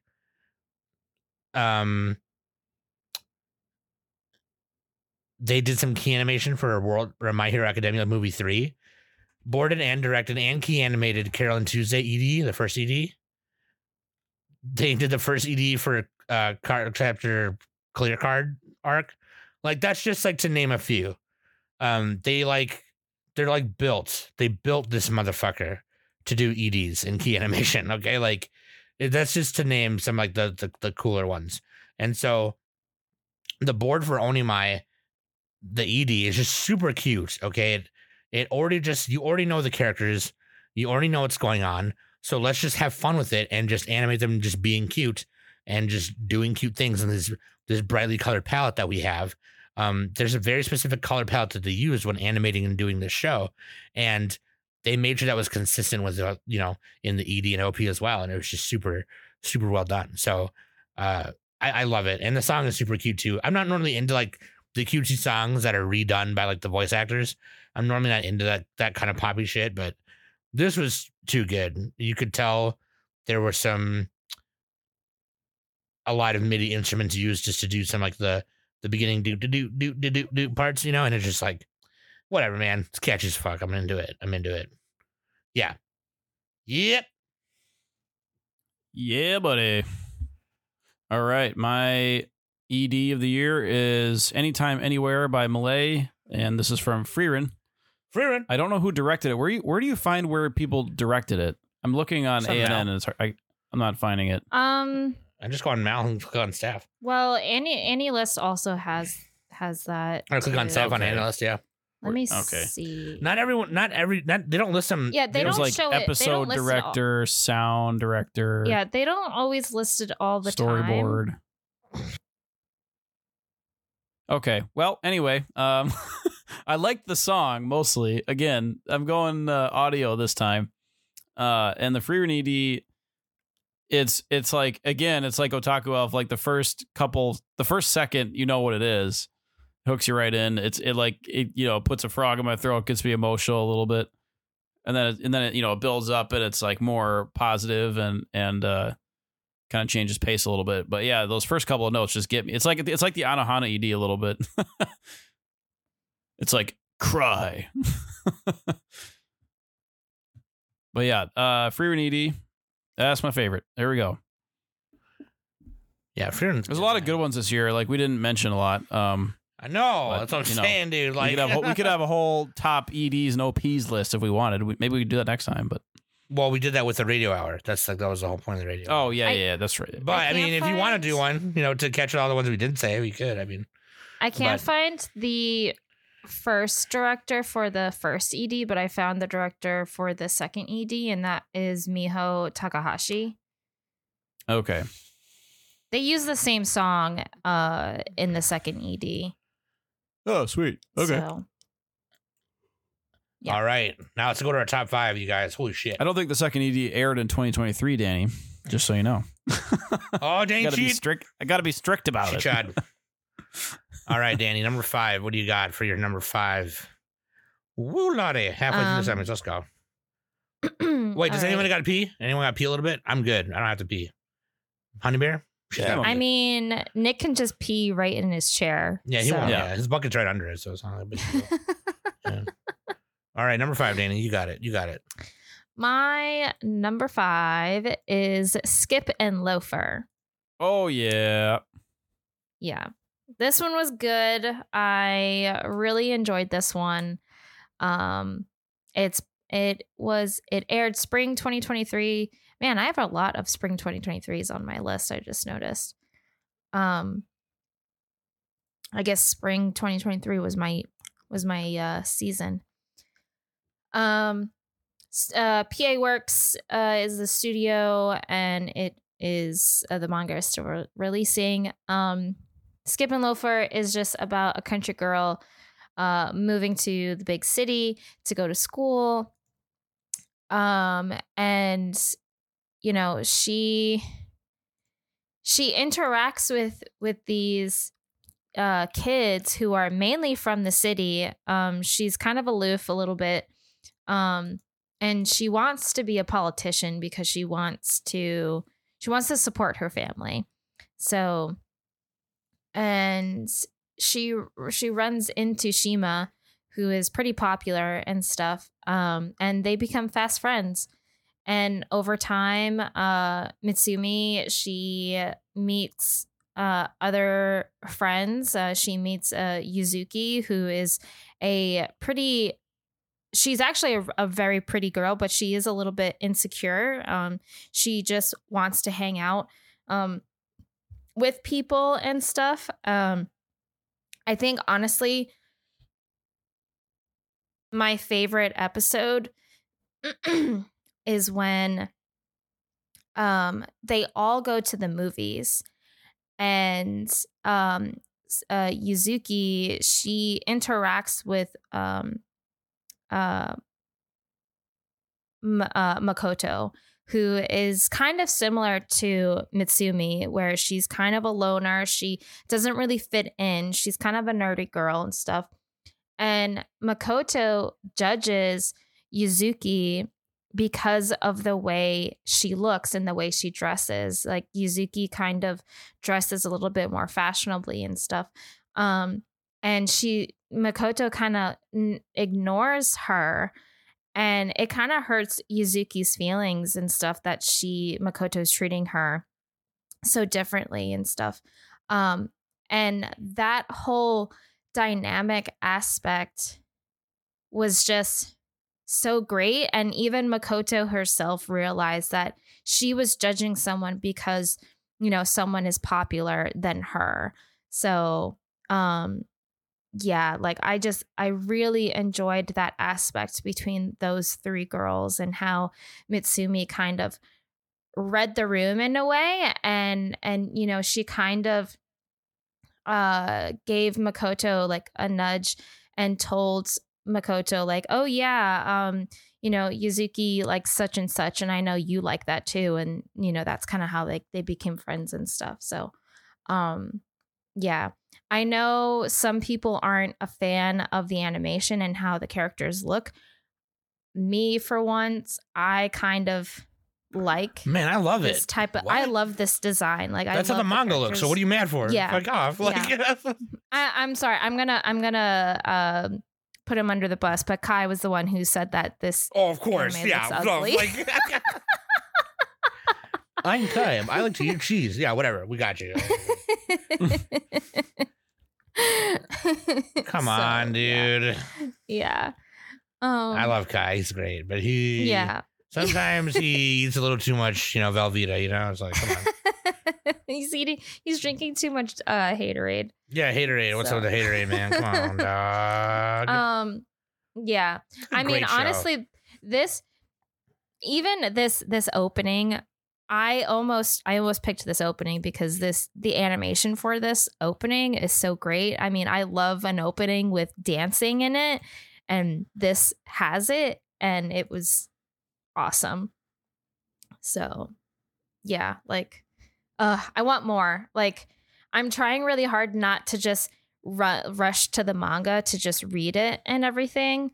I kind of want to slow down and just wait to watch more of it. But it's really hard. Sure. So, yeah. I loved when this came up on our first impressions. Nick was like, I think she was our waifu that episode or something. One of the impressions. I think so. Yeah. And Nick was like, "Yeah, puke girl." Yeah. Yeah, puke girl. So funny. Oh man, I forgot that she puked. That was awesome. Yeah. Yeah. It was good. It was good. I like the really wacky girls in these shows. Yeah. All right. Number 5. Number 5 for me is Horimiya Pieces, or the missing pieces.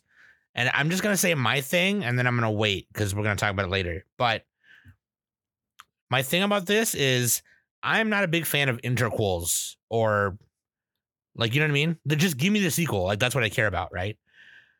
But when Horimiya was being adapted, something that was pointed out a lot was they just skipped over this part. They just skipped over this part. Whatever. And a lot of the people who are the manga readers, like, they said it was okay because, like, it wasn't like a super big deal, but like they kind of wish they could have saw it, kind of thing. So it wasn't like they were mad. It was just they were kind of like, they cut out this part. Horimiya, the missing pieces, animates those parts. And so, but when you watch it, it doesn't really feel like a repeat of anything. It feels like a straight up sequel, even though it is an interquel. It feels like a straight up, just like, you could stick half of these episodes. Actually, you could stick all of them in the middle of the first season to make it a full 20-some, episode thing. And it works. It just works out. It's just really good. And, me and Danny loved this show. And, like, I love romances more now than I did before, but you still know that I'm picky about them. I'm really picky about them. And I love Horimiya. So that's my number 5. I had to get it in there. Some people might be like, wow, how would you put that over Pluto or whatever? No, because how did you, Sam? Huh? Because like there's some parts in Pluto where It just took a long time, and I was falling asleep a little bit. That could also be because I was watching some of it during work. But like, Horimiya, it's just like it builds up. Big fan. It builds up all the characters so well that it doesn't matter which character's on the screen. You know, you're going to see something entertaining, hilarious, or heartfelt. And yeah, Horimiya, number 5 for me. Love it. Still love it. Can't wait for more. Knockington, number 5. Speaking of Pluto. There we go. Great segue. Nice segue. Put a little moon emoji on there too. I emojified my and Danny's list, but Sam you didn't have your list on there yet, so too late. All right, but Pluto, here we go. So yeah, it's Naoki Urasawa, based off of Osamu Tezuka story, and Sam, you already described a lot of it. You're probably a bigger fan of Tezuka than I am, but I just really, this is also kind of a case of like the first episode was so great, like Oshinoko. It was probably the best part of the show. I don't know, like my list is kind of jumbled. I don't know what order I'd put these, if I had to reorder everything or if I'd drop something on or put something off. But Pluto's really great. It's on Netflix. It's just, it's like it's a detective psychological story, right? And I think you can kind of relate to some of the themes of it with the robots, to the, modern day, automation, taking people's jobs and are we living in a world that we want to live in? Like, do the artificial pieces of the world, do they fit with us? Does it make sense? Is it even right that robots should, like in the first episode, should play music or make art or anything? And right. It's kind of, is Adam, should he exist? It's kind of, or any of these characters really. So it plays into a lot of that stuff, and I really like the design of it too. It's not like a typical anime. It looks very Tezuka-esque, like with a bunch of huge noses and ugly characters, except for the one guy, Epsilon. He's like the only guy who looks like an anime character. Yeah. But yeah, it's definitely worth watching for sure. And it's very faithful to the manga. I've read the first couple of volumes and it's very close to it. So yeah, check it out. Very good. At the very least, watch the first episode. Oh yeah. Yeah, definitely. Wait, is that number 5 already? Oh, nice. Okay, number 4. Daniel. Sorry, my cousin joined the Discord, and I'm trying to help him out a little bit. Yeah. Well, tell him to hold his horses. Hold your horses. Okay. My number 4 is Buddy Daddies. Yeah. So I already said my thing. So you. Yeah. I absolutely loved Buddy Daddies. The fact at first, I saw it and I was just all like, oh, it's literally like Spy Family except with assassins, and there's no woman involved. No, like it's not like Spy Family. This goes deeper than what Spy Family does. I feel like Spy Family is definitely more of a comedy. This is funny, but it definitely goes down a darker rabbit hole. So it just given their line of work, you know what I mean? You have to assume there's gonna be some bullshit. I don't remember if you mentioned, but this was winter 2023. I did not say no. I forgot to say that. No. Yeah, this was winter 2023. PA Works again with yes, and this is actually an original source material. So yeah, like this I'm so happy it exists. It's fresh. It's fresh. It's so fresh. It's like of breath. Like it's nothing that you really haven't seen. Really, I mean, yeah, like I said, like at first I thought it was going to be like a spin-off kind of, you know, someone kind of taking material from Spy Family because like it came after Spy Family was done. That's the top recommendation. So yeah. But yeah, like from what Sam said earlier, like just the way that Kazuki and Rei just take care of Miri and everything, and you know, just Miri just being a kid, and obviously them not telling her on what happened to her parents and stuff like that. So but like just the most simplest tasks, like Miri wanting to go to school, and then them trying to find a school for her to go to, and you know, everything like that. Them going shopping for her, and them buying the most expensive but most fashionable clothes for her to wear at school, and she goes to school. Nobody wants to play with her because her clothes look so nice. And then you know, the teacher coming up to Kazuki and is all like oh, I remember that. Yeah, they like her. doesn't Miri have like any clothes that is okay for her to get dirty and stuff like that? Like she's wearing all these like great clothes, but like, you know, all the kids are kind of concerned that, you know, they don't want her getting dirty with all those nice clothes and stuff. So yeah, so like that whole thing, and just the way that Kazuki and Rei just learn how to be parents, but like they're not actually like, you know, they're not blood related to Miri or anything like that. Like just being adoptive fathers to her and stuff. You know, when they took Miri to go to take her to her mother.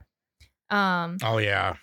Like that whole thing when Miri kind of like ran off, and the police like went up to her, and she was like very discouraged. Like she didn't want to go with the police and everything. And Rei found her, and Rei was all like, oh, well, the cops found her. So like, you know, she's not my problem anymore. But like, yeah, because at that point they were still trying to like get rid of her, you know? Like, yeah. And or like, not get rid of her, but you know, find a better home, yeah.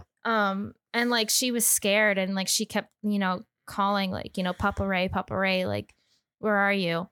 And then like he realized, and then like he went over to the cops and was all like, that, you know, she's with me, like I'm her dad. Yeah. Like that whole thing, I was just like, oh, heartbreaking. Man, I'm gonna cry. Heartbreaking. That was like a big leap for him. Yeah, it was a big, yeah, because he didn't really like, you know, he's a neat, like, well, not like a neat, but like he's just like a freaking stay up playing video games all day and eating snacks. Do my job, go home. He's an anime fan. Yeah. He probably has a podcast. Yeah. But I know, like Spy Family and this show, they take the unlikely parents trope, right, which we've seen a bunch before, and then just do it really well with all the characters they write. You know what I mean? It's just like, so I think it's really good. I love the show. Like I want to watch some of the parts of the Miri again. Just like she's so cute. Yeah. I loved this show. This show was so great. Everyone on Twitter like just loved it. You know, like everyone was so happy at the ending, but also very sad because there's no more buddy daddies anymore, and like the way that it ended and stuff. Yeah. So like everyone was all like, I'm so happy it ended this way, but I'm also sad that it's done. Like, you know, some people kind of want more, but honestly, like I don't really want any more. Like I much rather watch it all over again. But also I'm sad that like if I watch it again, I'm not going to have like that very first experience that I did when I first watched it. Yeah. If you know what I mean. Yeah. So that's how well written it was. It's just like, all right. Shit. Yeah. Yeah, dude. I like this show. It's a good show. For sure. Oh man. Was that number 4? Right? Number 4? Yep, number 4. Number 4. Going to the stove. Going to the flow. You already know. You already know. Yeah. God damn it, dude. Every time I start my simple rhymes. Every time I start like dangling keys. Every time I start free, rapping or whatever, or rapping, spitting bars or whatever, just jokingly, Nick always stands on business and follows up real quick without thinking about it. I'm just like, how do you do that? Like, Nick is actually a good rapper. Rhymezone.com. I just have it up at all times. Dude, my number 4 is Trigun Stampede, because I'm a big Trigun fan, obviously. I'm always going on about 90s anime bullshit, whatever. I love Trigun Stampede though because it's, we saw the trailers, right? And we were just like, oh god, CG, whatever. And I'm like, no, dude, this looks great. Like, what are you talking about? Yo, Studio Orange, like, come on. Studio Orange? People gotta stop, like, hating on 3D animation now. The guy who directed it, he storyboarded some episodes of Beastars and some episodes of Land of the Lustrous, and those shows are great. So I mean, and then even the character design, who Danny mentioned earlier, there's a few different ones, but the one who did the redesign for Knives and the main characters that we love are all just so great. I love seeing their character designs are so sweet. Like the jackets, the outfits, the hair. It just is like a nice modern update, but not straying away too much from what they originally wore in the previous version. And I just the art direction is just so fucking wild to me. The one big change I'll say is Knives, right? His character design is they made his body more of what he is, and he uses it. He's like a living weapon. Okay. That's what Knives and Vash are, right? But Knives is more in tune with what he is versus what Vash is. And they use that in the very first episode. You see it. The way he uses his body to literally cut the dickens out of the dude could level a city. Okay. Like, it's just like, and the way they do it is it almost looks like a fucking fountain of blades and knives, and it just cuts everything. And it's the coolest fucking thing. It's something really horrible that you're watching, but it's so fucking beautiful. The art direction is this really beautiful thing juxtaposed with this deserted kind of planet where everything is poor, everything is dilapidated, people barely have enough money to eat and whatever. And it's just fucking both of those things together, trying to hold everything tight. Vash trying to hold everything tight by himself. It's just Dude, I don't know, so man. good. Like, it's so good. Yeah. And I people are going to probably be like, oh, okay, well, Samuel, if you're such a big fan, which one do you like better? I can't tell you that. I like them both a lot. Like, that whole that you're question, wrong there. The old one is the best one. I'm sorry. I don't agree. That question. They're different shows. They're not even the same thing. Yes, it's like a exactly. Like, they are completely different shows. So you old can't... one's still better though. But yeah. Shut up. Like, honestly, no. Like, they are both great. Like, hands down, they are both great. One of them's great. I agree. Yeah. Both are great. Okay, I'll stop. What's his name? Who's the I can't think of guy who made fucking Trigun. What's his name? Oh, Trigunathan. Okay, both of you were talking at the same time. Yeah, so, Hiro what's his Naito. name? Yes. Yeah, the creator, Naito. Yeah. He himself said, yes, like, the original Trigun is great. Like, it's awesome. What Stampede is doing, it's just another rendition of telling the story. Yeah. And it's the same thing like what freaking Brian Lee did with Scott Pilgrim. Like it's just a different story being told. It's an alternate version kind of. Yes. And I'm not here to listen. We're here at Anime Summit. An alternate and lesser version. Shut up. Shut the fuck up. Here at Anime Summit, we are big proponents of like what you like and like what you don't like. Okay, that's what I was trying to say at the beginning. And if you don't like unless it's fully coolly grunge, don't like that. All right, well, we haven't. Yeah, that's the one thing in 2023 we didn't review yet. But like New Berserk, and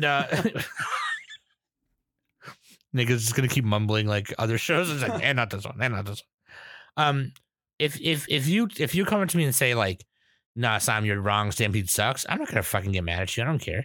You obviously like one better than the other.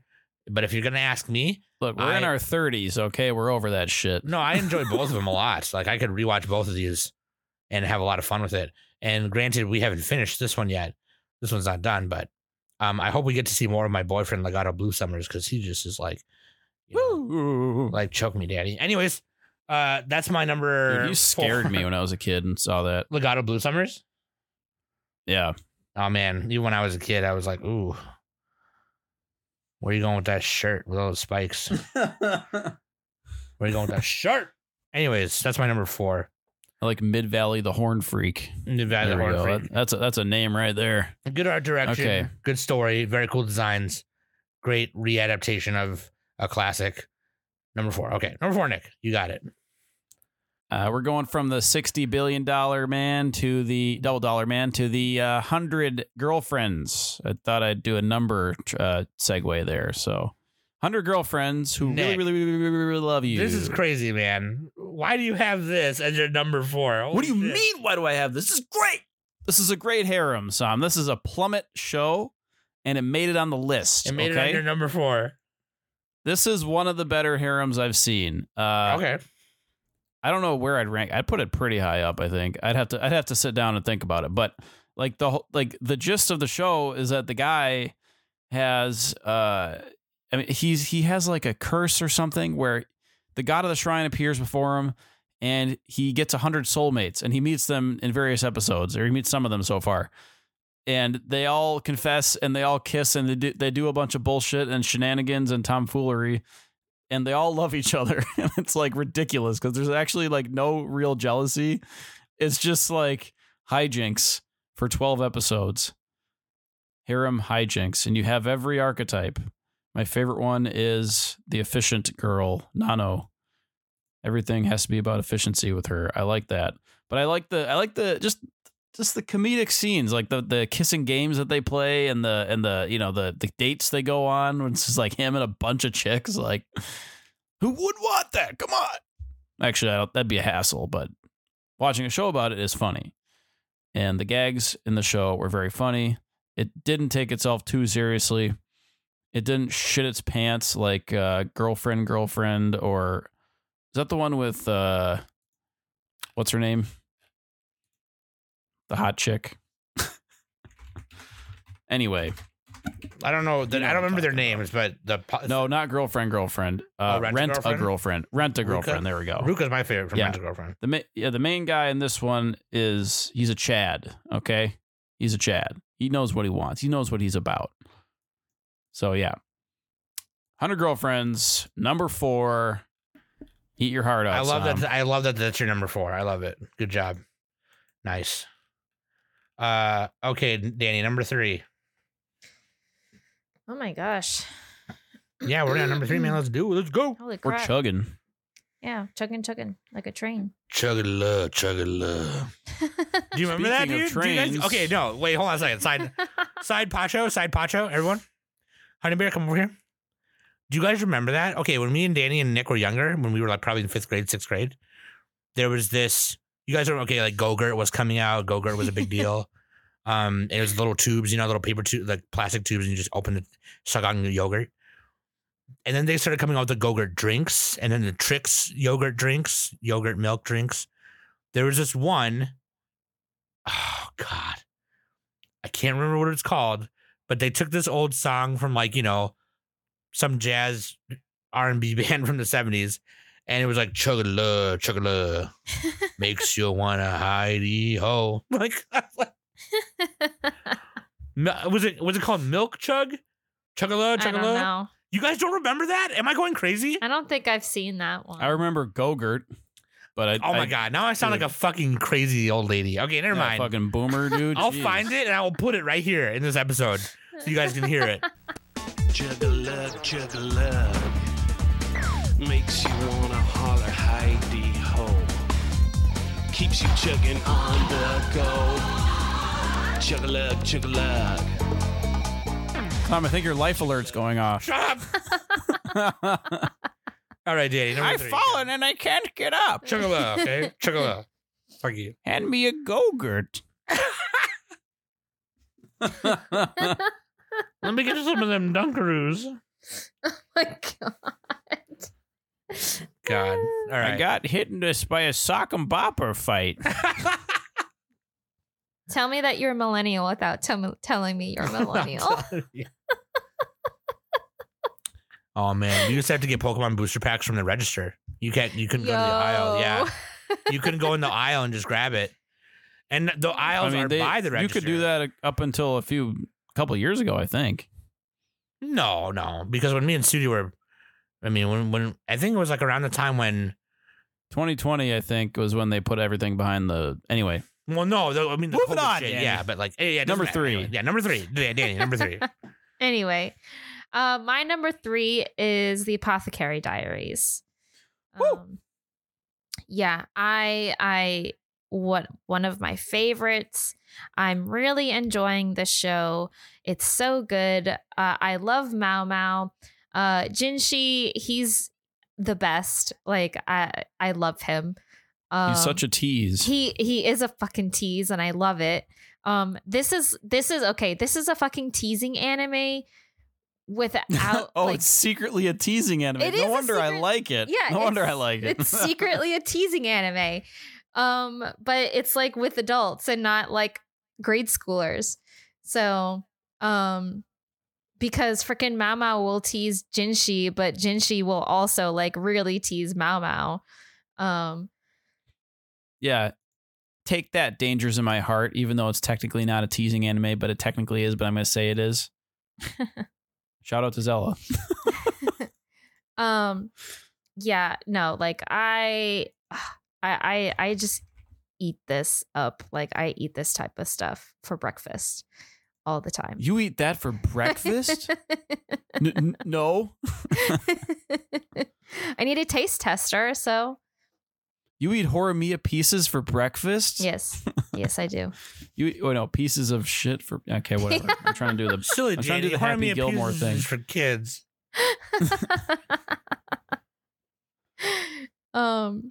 Yeah, no, this show's great. It's still airing. The second half of the 24 episodes that this will have. Yeah, I always like following stories of whores. Whores. That's fun. She's not actually a whore, but she knows all of them. She's not really a whore, but she... Although she did trick Jinshi the one time. She's like, I showed him the time of his life. Yeah. And everyone was like listening in and laughing. Yeah. He thought she slept with him. The other different guy. Anyway. Yeah, because she's bringing business to she needed to leave the castle, and so in order for her to leave, she needed an escort to like escort her out of the castle and stuff. So she asked that soldier that gave her that hairpin during the flower viewing ceremony thing, and Jinshi got jealous because it wasn't. She doesn't know what a hairpin means. It wasn't. And she doesn't know what the hairpin means. So and Jinshi got jealous because like he wanted to escort her for a day out in town. So yeah. I also like how she makes friends with the quack doctor. She pretty much befriends like everybody. It's funny. Well, because I mean, they're like eating mushrooms secretively together and stuff. She just loves fucking poison. Like she loves. Dude, yeah, she tasted the poison and she's like blushing and just She's just like fucking, jizzing herself, and she's like in bliss. Yeah. She's like, it's poison. Freaking having an orgasm. Please let me finish that bowl of poison. Yeah. Great show, Sam. You should watch it. Oh yeah, I never got around to watching it, but yeah, Wait, what? Yeah, no, do it, Sam. Strike me down. When we fucking talked about it in our review, I was like, oh yeah, I didn't get to this one. Sam. This one's actually good, Sam. Even I like Sam, it. I thought we were friends. I thought we were friends. All right, show swap, Danny. You got to watch Witch from Mercury. There you go. Oh, I don't want to watch that. Come on. Give me something else. That's a compelling argument by Sam. Come on. Give me something else that isn't Gundam. Hey, Fry, piece of going out. Come on. Fine, I'll give you something else, but you're a bitch. You're a bitch too. Huh? What? Watch your mouth, all right? You watch it. Watch your mouth. All right, fine. Do you have any? Sorry, we interrupted you. Was that? No, I'm good. I'm good. Okay. Yeah. Yeah, Apothecary Diaries. I've heard it's good from some people. Yeah, more you like should watch Apothecary Diarrheas. Am I right, Sam? Yeah. There you go. I helped you out. I tried to tell Trisha today. She's like, I don't want to go to work. I'm like, just call and tell them you have diarrhea. What are they gonna do? Like, what are you gonna do? Like, what are you gonna tell them? Oh, come in anyway, so you can poop a lot. Yeah, fuck that. Oh, they would though. They would. They'd be like, "Hey, we got buckets." They'd be like, "Why you poop on Fleur?" I saw somebody walking out with a bucket from her job. I was like, "Oh, I need that to show Nick so I can yell at him." Anyway, every bucket you see, just show me. Just take random pictures of buckets. I'm like, Nick, check this out. This bucket right here. Just a random bucket on the street. Number 3. Number 3, Jujutsu Kaisen second season. This that's pretty highly ranked there. Some Anime News Network would not be pleased with you. I love Jujutsu Kaisen, man. I've loved it for a long time. I'm always they used to make fun of me when I was reading the manga. They made fun of me back then. They were like, "Oh, so I mentioned Jujutsu Kaisen. Everyone take a shot." Poop, poop, poop, poop. And now everyone loves it. So fuck you guys.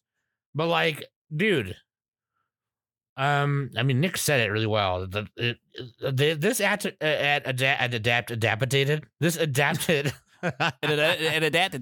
That's all, folks. That's all, bitches. This adapted the Gojo and Geto arc and the Shibuya incident. Okay, and so like if you're a manga reader and you read this, excuse me, and you read this, you were kind of hoping, man. I hope it looks good. I hope it looks awesome because there's so many fights that happen at the same time and it's fucking wild and it's a little hard to keep track. There was some parts of it where it kind of like, it didn't let you process and it was kind of all happening too fast. But even so, that's kind of how it does it in the manga. It doesn't really give you room to breathe that much, aside from all the exposition where they're explaining powers and shit, right? But like, no, they did it really well. And I was afraid, I love Sang-Hoo Park. Okay, he's one of my favorite people in the industry right now. Okay, he directed season 1, and the movie. And he did not direct it this time. The person who directed it this time was Shota Goshizono.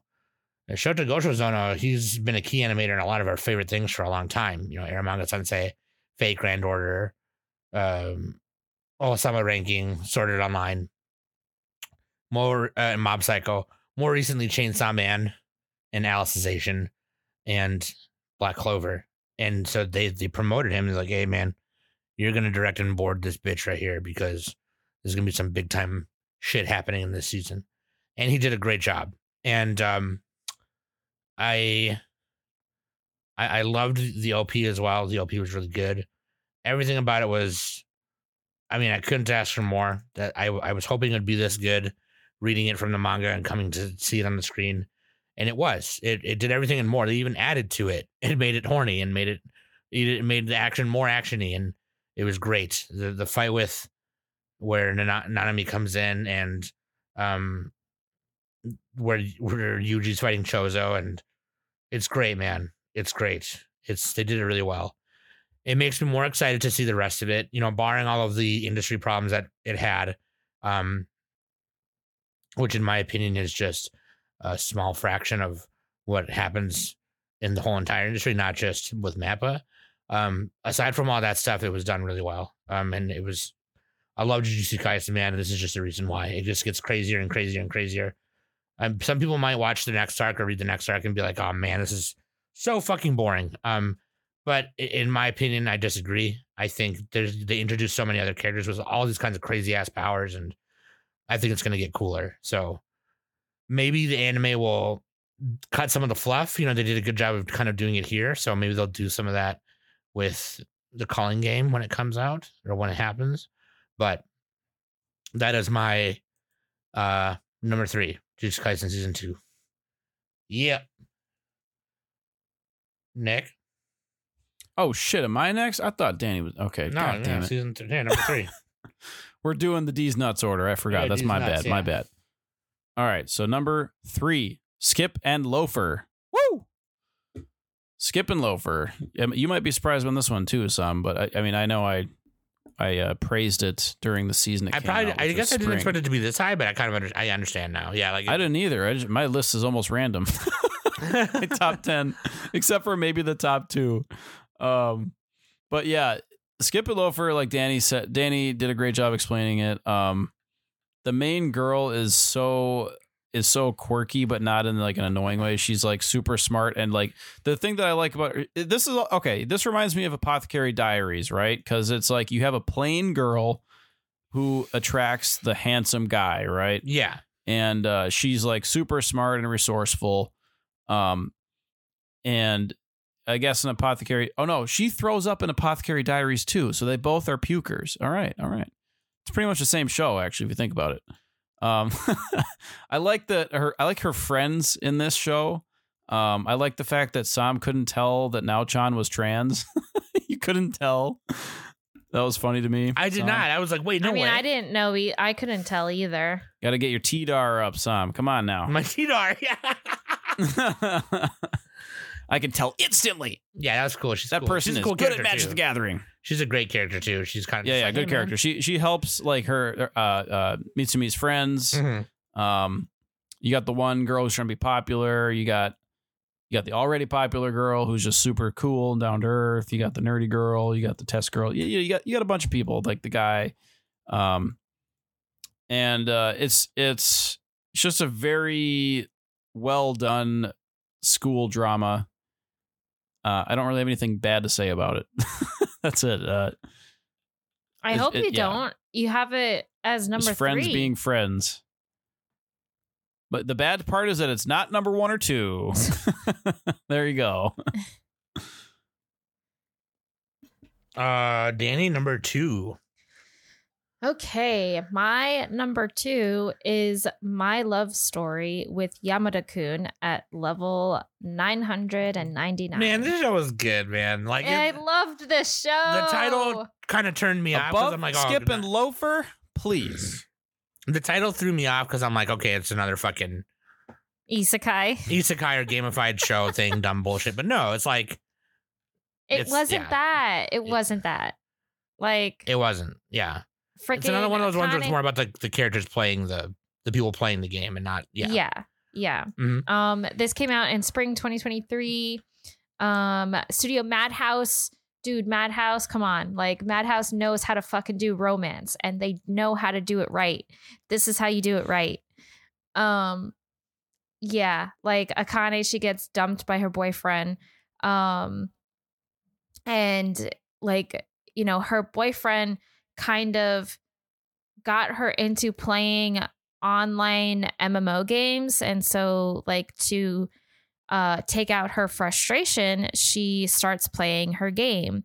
And then she realized that the game that she's playing has like a special on-site event. And so she decides to go to this online event. She ends up spotting her ex-boyfriend, but then all of a sudden she just so happens to like bump into Yamada, and then all of a sudden her ex-boyfriend sees Yamada with Akane, and they're Akane kind of just like casually just asked Yamada, hey, can you like just pretend to be my boyfriend in front of my ex because like I don't want to be humiliated right now. And at first Yamada was all like, no, I'm not going to do that. But then Akane was all like, I'll give you like whatever it is that the event is giving everyone or whatever. And he's like, okay, fine, I'll do that. So yeah. That happens, and then all of a sudden, like the rest of the show is pretty much Akane kind of just learning how to play MMO games and just meeting her online friends in real life and stuff, and also getting to know Yamada all at the same time. So yeah, like this is like one of my favorite romances ever. I'm so glad that this became an anime, and I really hope we get more of it. So I want more. That's the thing too, is like Yamada-kun is the reason why it's a big deal is because he's apparently this championship gamer. Yeah, like yeah. First person shooter. Like he's really good at those. Mm-hmm. He's like this famous like streamer and everything. But he plays this MMO to like take a break from those games, which is funny. But yeah, and he plays like his character is Afro Wizard. Yeah, he's like this goofy looking. You put the afro on him. It's so funny. Yeah, but the thing that I really enjoyed about this, and the thing that kind of really hooked me, was when this show came out. I kind of started to get into like online MMOs. Like I started playing Final Fantasy online pretty heavily at around that time, and in the first episode.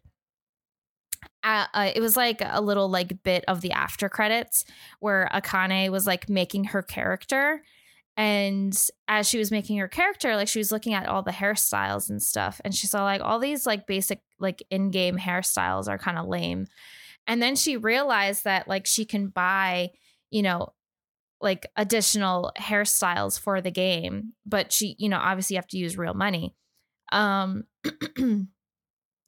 so, you know, she buys like one of the hairstyles, and then, you know, she makes her character, and she goes into the game, and everybody has the hairstyles that she bought and stuff.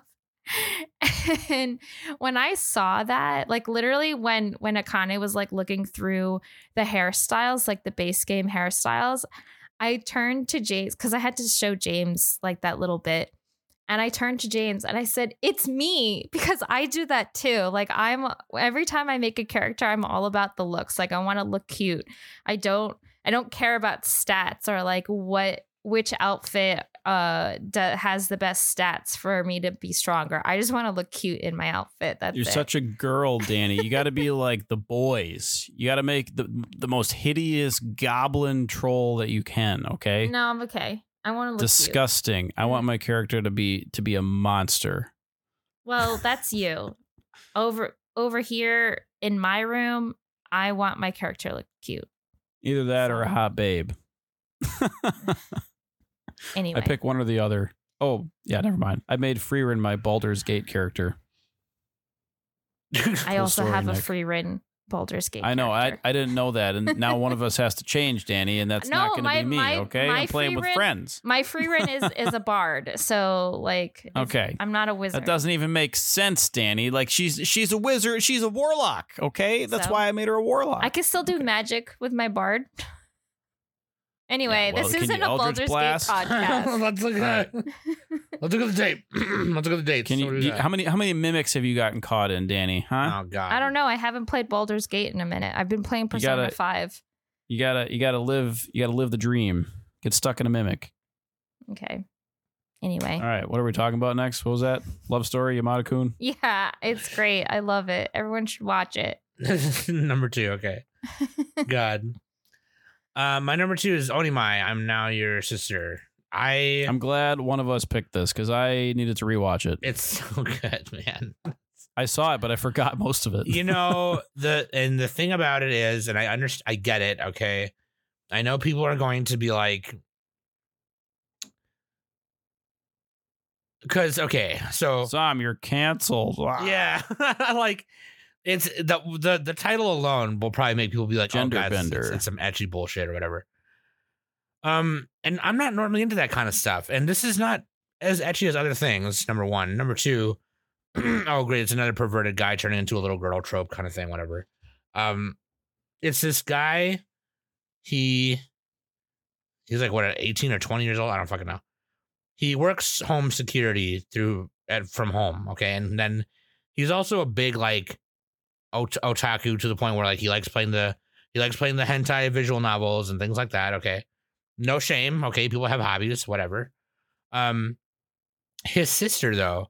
His younger sister, who's like in junior high or high school or first year of high school, I don't remember, is like really fucking smart. And she actually like does like experiments at a college or some shit. I don't remember if that's true or not. I might have made that up.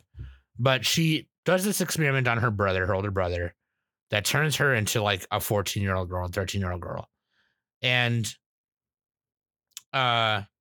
straight up, just, yeah. And so she's taking all the, you know, the notes and, you know, all her findings and all that stuff. Now, there are some other, and I wish I could find the articles again. I should have found them before we started this. There are some articles by some transgender otaku, trans women like me, who have really great takes on this show because like they also loved it. The trans stuff aside, though, I don't really want to talk about that too much because I said enough of that when we reviewed it in our review, like our season review. For me, there's that stuff, sure. But a lot of it too is just like the wholesomeness between siblings and how they kind of like, one would think, okay, like he should be super pissed at her for doing that to him, right? Like that's fucked up. But they kind of almost rebond again because of it. There's these moments of like, oh, remember when we used to do this together and all this stuff, and now we can do it together again because like I'm teaching you what it's like to be a girl and all this stuff. And it's super cute, man. Like there's a lot of scenes like that. It's not a lot of perverted stuff like you would think. It's kind of like a very ecchi, very soft hentai kind of title and trope, but it's not that at all. And it's just like this really kind of wholesome show. All that stuff aside, the direction is really good. Shingo Fujii this is his first time directing in any capacity, and he did an amazing job.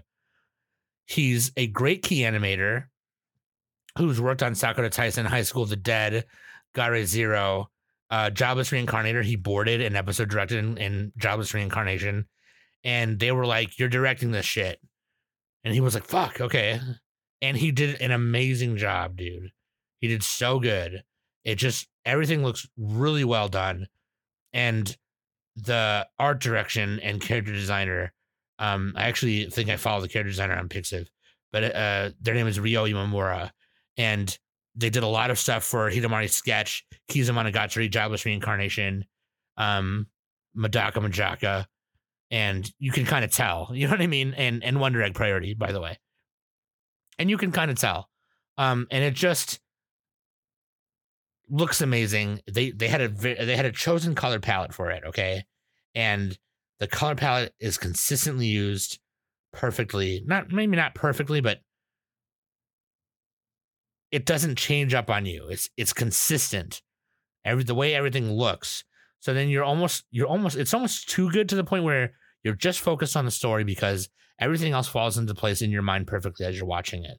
And that being said, it's also just really wholesome, very cute. I love it. And the art style is perfect for its wholesomeness and cuteness. And yeah, you know, obviously there's going to be perverted people out there who watch the show and perv out and whatever. To me, it's not that type of show. And to a lot of other LGBTQ people, especially T people like me, it's not that kind of show. It's for us, it was a very wholesome sibling show, just breaking gender norms and that kind of thing. And so for me, it's up there. It's my number 2. So there you go. Onimai. Very cute. It was also my favorite ED, that I mentioned earlier. But yeah. Oh, yeah. Go ahead, Nick. All right. Number 2, Vinland Saga, Season 2. Vinland. Surprise. Surprise. This one aired, I believe, in the winter through spring seasons. In the beginning somewhere, yeah. Yeah, Studio Mappa. Did they change studios between seasons? It was Studio Wit before. Yes. Yeah. Okay. Different staff too. Even some of the staff that came from that to work on this one. But yeah, not all of them. So yeah, Sam noticed the difference in the animation, but I think Vinland Saga elevates itself above that anyway.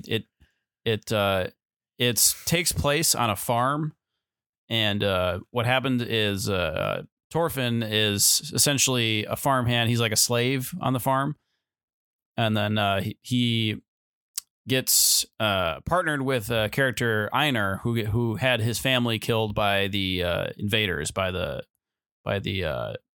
Norsemen, the Vikings, basically. So they are on the farm and they're working together, living together. Thorfinn's trying to overcome his guilt from the past, and Sam, you already mentioned a lot of this. I didn't mention the specifics like you are, so that's good. But yeah. They have to figure out a way to bring peace to the region, essentially. And Canute is like the current ruler in that area, and so this is all based on like historical events, right? Yeah. Which I should really read the history of this. I don't even know. Like, I tried to, man, and it was in the what years was it from? Again, I should really fucking know that. The early hundreds. I don't know, man. Like it's like in the 1013 AD. Yeah. Okay. So it's like when Europe was Dark fighting over each other, like Ages-ish? London and Danes and all that stuff. And it's kind of near Greenland. This is where they went, I think. yeah. And so yeah, Denmark, England. It's in that general area. So yeah, Vinland Saga. Like, what makes the show great and puts it above everything else on the list, like except for my number 1, is that it just has such a strong like pathos to it. Like Thorfinn is just such a fucking he's such like a raw character. You know, him and Einar too. Like they both have to figure out that fighting isn't the answer. You know. And this is essentially the anti-shonen. It's like the opposite of a shonen, because like they have to find ways to solve their problems through essentially like pacifism, and it's very difficult to do that. And there's a lot of other really great characters on the farm too. There's Arnheid. She's the wife of one of the other captured slaves. There's Snake. He's like the son of the main farmer, and like the main farmer's like kind of a good guy. Snake's kind of a bad guy, but like they're all kind of bad. Like they all have dark pasts and everything. Snake wasn't a son of the farmers. Wasn't he the son? He was like a mercenary. He was a wasn't farmhand. He was the son. He was a hired like bodyguard. Yeah. Yeah, he was a mercenary. One of them was a son, and he was a shithead. Yeah, he was a dummy. But anyway, yeah. And so you have like, they're trying to like maintain order on the farm and till the land, and like the other farmhands are bullying Thorfinn and Reinar, and it's just like it's a whole thing. Yeah, Kettle's like the good guy, right? I think. No, is he the coward? I don't know. It's been a while since I watched it, but yeah, every character feels real, and they're very well acted and portrayed. So that's why Vinland Saga is number 1. It's not like cheesy anime bullshit. Oh, Spherical. That's the guy. That's the guy. I'm scrolling to him. That's the farmer. So yeah. And like the end of it, when like the famous line, Thorfinn's like, "I have no enemies." it's so sick. Yeah, it's like it's a really badass show without being. It manages to be badass without using action, which is like quite an achievement. Yeah. So that's why I'm putting it up there. Yeah. It's it pulls a 180 from the first season where there's a lot of action. It's so good, dude. It's like The first season was great too. Like I'm like, how are they gonna top this? Like, Right, yeah. So I was like, how are they gonna beat Askeladd? Askeladd was a fucking awesome He character. was a beast, and then some bullshit happened, and I don't even want to say it, but like the progression of Torfin from where we saw him till now is some of the most badass. Oh, huge character progression for every single character in the show. Every single one, pretty much. Like, don't talk to me about Batman, Bruce Wayne bullshit. This is the guy. Fucking Torfin is the guy. All right. And like, oh man. I almost want to rewatch that last episode. Like, it's just, oh So good. man. Oh jeez. Oh, jeez. Oh jeez. Yeah, dude. All right. Who's cutting onions here? Who's cutting onions here? Any final thoughts, Nick? Sorry, I cut you off a little bit. No, that's it. There we go. Vinland Saga. Okay. Number 1, everybody. Let's go. But first, before we do that, oh man, you beat me to it. Yeah. You got no. You do it. All right, here we go. Beep up diddle up beep up beep up diddle up beep up diddle up beep up diddle up beep up diddle up beep up beep up diddle up beep up diddle up beep up diddle up beep up diddle up beep up beep up diddle. Hold on a second. Beep up diddle up beep up diddle up beep up diddle up beep up diddle up beep up.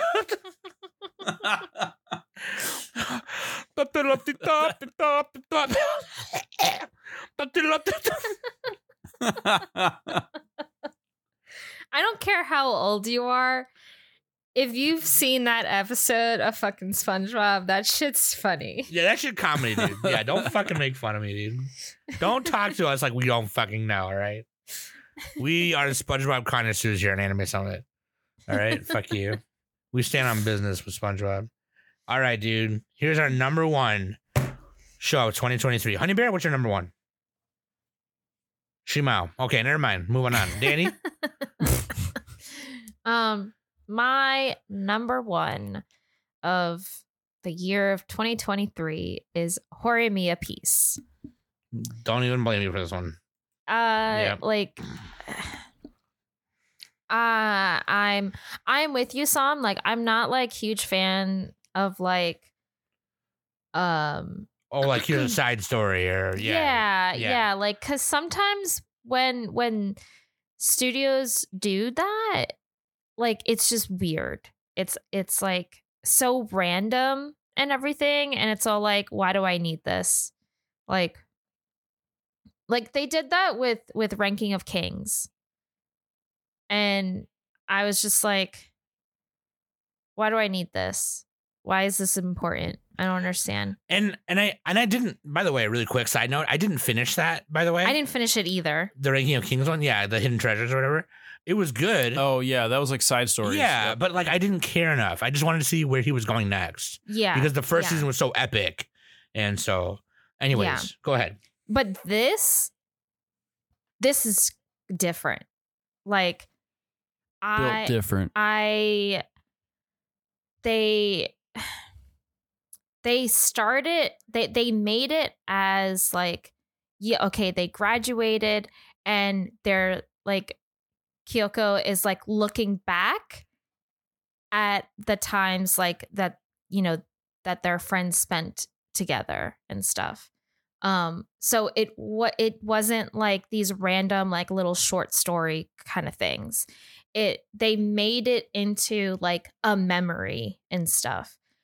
And quite frankly, I think studios needs to pay attention and watch this in case they want to do like another kind, like if another studio wants to do like some side short stories, they need to do it like this. They need to make it as like more of a memory and your characters thinking back and reminiscing on other adventures that they have done and stuff. Yeah, I loved this so much. I got more Horimiya because I loved the first one. it was great. This was summer 2023. Studio Cloverworks did this. Yeah, like the only thing I will say, I think the only nitpick, I did give this a 10, but I will say the only nitpick that I would have is I'm grateful for having Horimiya piece, but just put it in with the parent story. Like, just give me more of it. Just I don't care if the parent story needed to be 24 episodes or 30 episodes. Like, just give me all of it. So, but I'm still grateful for this because this made me happy. This made me smile every time Kyoko got mad at fucking Izumi and stuff. I laughed when Izumi was panicking during the hot springs when they went on their field trip and he couldn't take a bath because of his tattoo. I also laughed when he had that sleepover with the president, with the student council president, Toru, and Shu was there. And the president was suspicious of Izumi because he was hiding something. And he was trying, while Izumi was sleeping, the president was trying to like take off his shirt so he can find out what was going on. And it was like an awkward situation and everything. So like, yeah, like I loved this. Like I will watch it forever. This will be like a continuous kind of like annual rewatch for me. Yeah. So I'm done. Yeah, this is my number one. I don't even blame you, dog. Don't even blame you. It's good. It's good. But Sam had it on there too, right? Mine was lower. Yeah. Oh, yeah, you did. Yep. But yeah. So I'm wrong. All right. You're wrong. You don't know shit about fuck. All right. You don't know shit about shit. I watched the first season. I like the first season. I did not get around to the second one. If it sounds like I'm tired high a little bit, it's because I haven't been sleeping. I don't know if you guys know that. So there's a little bit about me. Also, I'm probably going to call in tomorrow and just say I have diarrheas. Nice. Dude, Sam, I'll send you some ASMR videos. That'll help you. Yeah. Let me get through the day. Dude, you're probably going to be like, oh, Sam, you're gay or whatever. And I'm like, that's true. Good job pointing that out like everyone else did. Scott Pilgrim Takes Off is my number one. Yes. Yeah, dude. This, and so like... Actually, that's not an anime. It is on Annie list, bitch. Dude, listen, you have to understand something. I am a big Scott Pilgrim fan, and I've said that many times. I've said that many times. And when they came out, the original teaser for this came out like, I think early 2023 or like late 2022. It came out and all it said was Scott Pilgrim, the anime, and it listed all of the actors who were in the live action movie versus the world. And I'm like, what? So basically the American actors played their characters in the anime in the dub, in the English dub. And then later, probably 2 or 3 months before the anime was coming out on Netflix, because they said it was going to be a Netflix thing, they posted the opening. So you could watch the opening. And it had all the credits and everything like that. And it had a bunch of some of my favorite animators from David Production, some of them who've worked on Fire Force and other things like that. Not only that, it said the director was Abel Gangora. And Abel Gangora, if you don't know who that is, they were the chief Flash animator for Lou Over the Wall and Ride Your Wave. They did key animation in Inu-Oh. They boarded episodes in Devilman Crybaby. And they directed my favorite shorts, Saiyan Saru short, in Star Wars Visions, which was TOB1. So I could not have been more excited. And then when we actually got to watching it, right? Art aside. Because I thought we were going into it like, oh, they're going to adapt closer to the manga, right? Because the movie and manga or graphic novel are very different. That was not what it was at all. And I was like, oh, this is completely different. This is something, like Danny had said it earlier. This is something else. This is not the same thing. This is another avenue in which we get to experience Scott Pilgrim. And there's the movie, there's the graphic novels, and there's the anime. And all three of them are their own experiences. And this just did more to further that experience while still being written by the creator of Scott Pilgrim, the creator and artist of the novels, like Danny said earlier, Brian Lee O'Malley. And let me tell you, everything down to the soundtrack, to the art style, taking Brian Lee O'Malley's art style and animating it, which, like, if you talk to Brian Lee O'Malley, he'll tell you who a lot of his influences are things like, Astro Boy and Dororo and things like that, and Gigantor, and a lot of them classic robot shows and Sentai shows and tokusatsu shows were his influences, right? And so they got the perfect director for it, because TOB1 in Star Wars is very heavily influenced by Astro Boy, and so it just worked out. But the level of detail they put into this. Not only was the voice actors from the movie, the English dub actors in the anime, but the singing voice of Envy Adams, yep, the lead singer of Metric, also did her singing voice in the anime.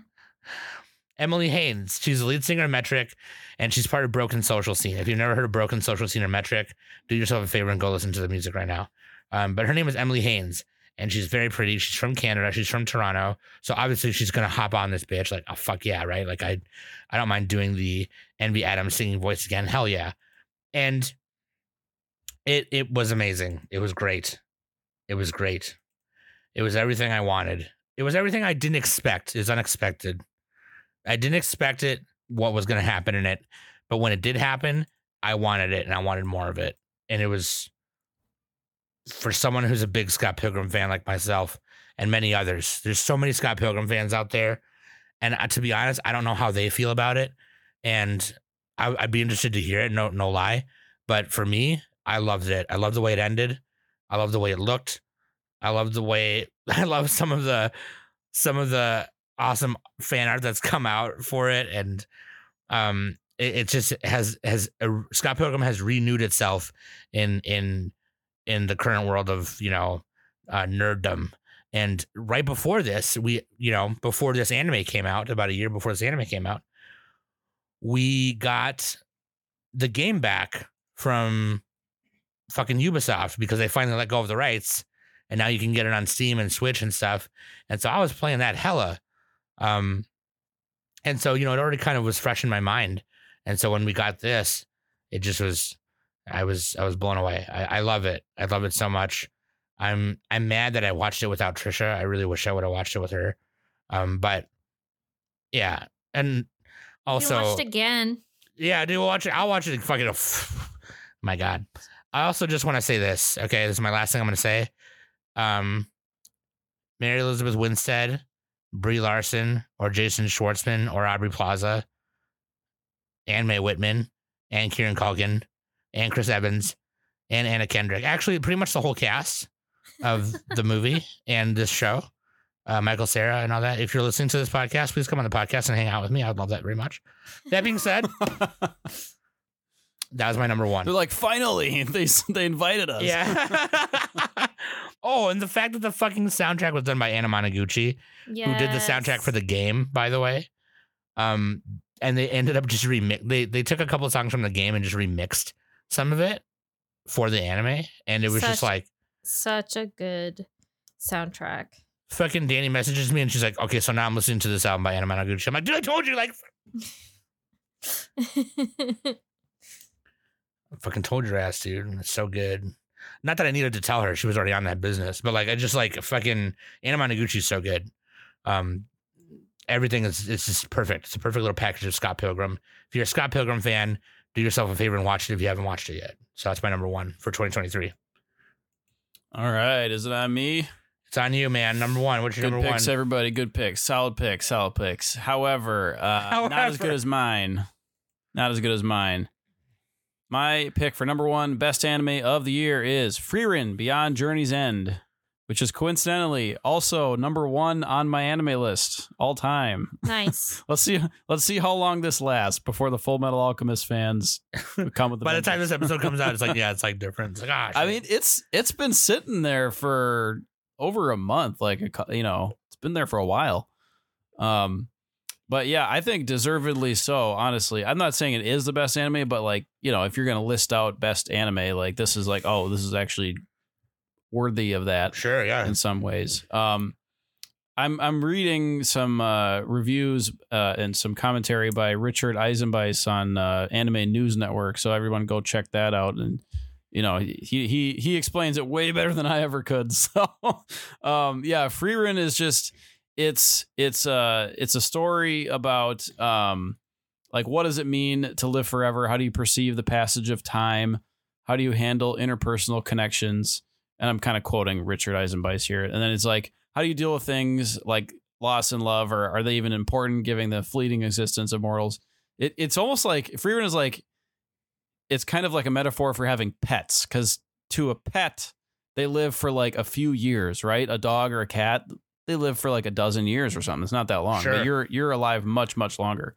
So you got to cherish that. Their whole life, like, is you are in their whole life while they're only a part of your life. You know what I mean? So it's like, yeah. And that's not really the point that Frieren's trying to make. No. It's just like you can draw a direct connection to it. That's not really the theme of this at all, but I'm just kind of doing that. And so it's also like, what's it like to be part of history? But then you find out the history fades where only you're the one who remembers it.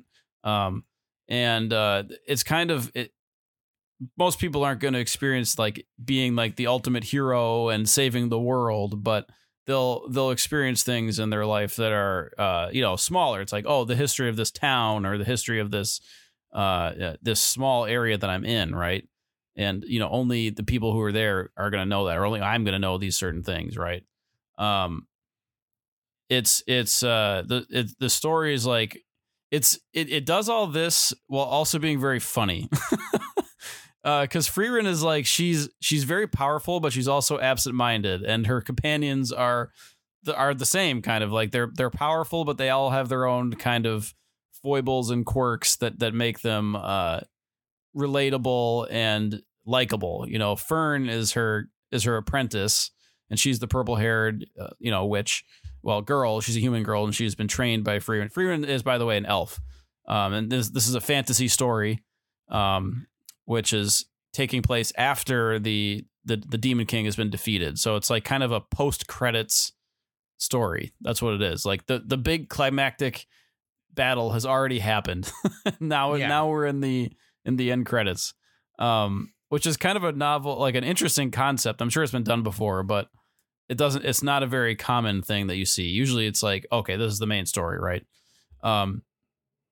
So yeah, you got Frieren, you got Fern, you got Stark. He's the redheaded, like the warrior of the group, essentially. And then later on you meet some more characters. Sign is kind of an older guy. He's trying to get with some older ladies and everything. And so what you do is you learn about Frieren's old companions who are dead, except for one of them, Eisen the dwarf.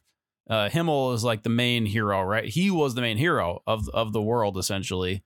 And Frieren, like she's like so old, like she's over 1,000 years old at this point, that she like doesn't even register like the importance of what they did, and also how much all that companionship meant to her and everything. So like as they're going through the story in the current day, she's figuring that stuff out with Fern and Stark and her crew, and like all these, encountering other people and seeing things change. And it's interesting because like in every episode there's just like, oh, and then 6 months passed and then a year passed. Like they just like seamlessly take time jumps, but it doesn't feel all jolty. It feels natural, it's like you're some kind of omnipotent being. Like it's like we are Freerin essentially, because like the time means fucking nothing to us almost.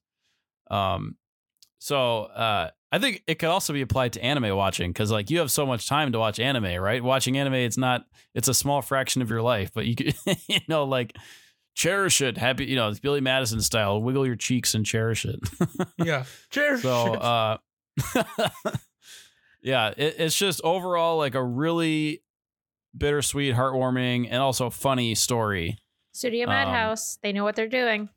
Yep, Madhouse they're back in their element. They took some years off of not producing a lot of good stuff, so I'm glad they're back doing a little better. But yeah, Freerin, by far best show of the year for me. It's not quite finished yet. There's 28 episodes total. I think the first roughly 13 aired in 2023. So I'm only counting those. Or maybe it was 16. But anyway, I think it was about the first 16 that aired that in that year. But even with those first 16, it's still easily my favorite and easily the best. I think it's probably my favorite of the decade so far. Of the 2020s. We're only like 3 years in, so we'll see how that goes. Yeah.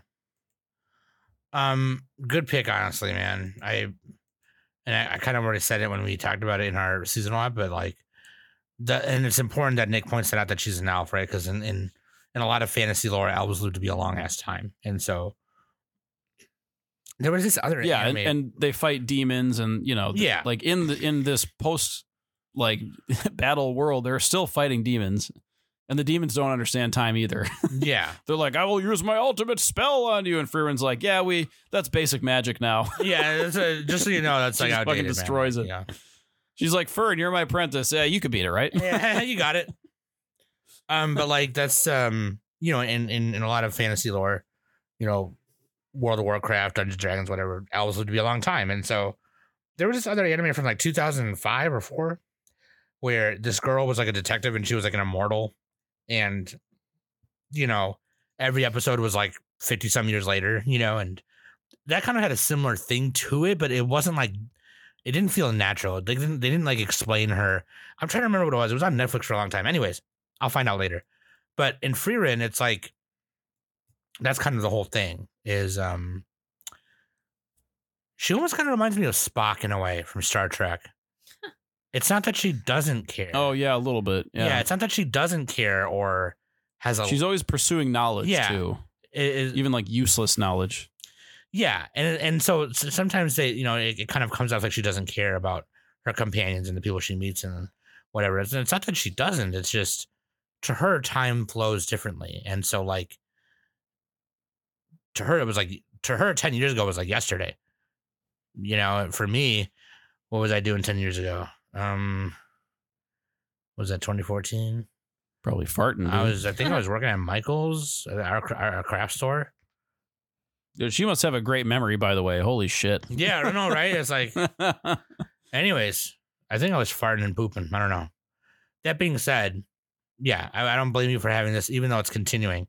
I don't blame you for you having this at your number one. It's a good show and it looks nice. It looks great. And I've heard people say that they like, from the people who are manga only, they love it. So, hell yeah. Hell yeah, dude. You know what? I think I don't know, a lot of my honorable mentions were kind of like in other people's lists, kind of. Yeah, I don't got it. Fuck all the rest of the shows, right? One that I do, the one that sticks out to me, I will say this, just because I know someone's going to say something to me. Is The Masterful Cat is depressed again today. Yeah, that absolutely would have been on my list. It absolutely would have. But in terms of like story-wise,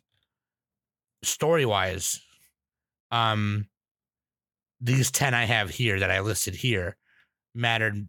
I enjoyed more because that's a slice of life, right? So is Onimai, right? But Onimai had like an overarching kind of character development to it, where in Masterful Cat is depressed again today, there was an overarching kind of thing with them too, but and it looked amazing. It looked really good in my opinion. Some of the low angle shots were kind of wonky and made you feel a little motion sick, I think, but that it slipped out of my list, and Danny and Nick can tell you because I was kind of moving things around and deleting things last minute. It was actually my number 10. But yeah, Masterful Cat is depressed again today. Big honorable mention from me. Otherwise, Spy Family 2, I guess, could be on there for me as well. But yeah. Aside from like Zom 100 and Spy Family and Overtake, because those 3 were on both of your lists. My Happy Marriage and Sugar Apple Fairy Tale, both season 1 and 2, are my honorable mentions. Yeah, My Happy Marriage is good, man. Yeah, I mean, I really enjoyed My Happy Marriage. So, just I remember when Daniel was like, "Just watch it." I'm like, "No, that shit is dumb." Yeah, I'm gonna watch it, and then I watched it. And I was like, "Oh man." Yeah. So that one was great, and I mean, Sugar Apple Fairy Tale, I think, is definitely something that. It's a great emoji quiz anime. What? It's a great emoji quiz anime. Sugar Apple Fairy Tale? Yeah. Oh, well, there you go. There's very easy emojis for it. There you go. People will get it right away. Yeah. So, but yeah, that show, I mean, not that many people are watching it, but I really enjoy it. It kind of reminds me of something that I would have watched like back in the 2000s. I mean, Studio Shaft is the studio who's doing it and stuff. So, but it's very enjoyable. It has a lot of high drama and high stakes in it. So it's very interesting. Yeah.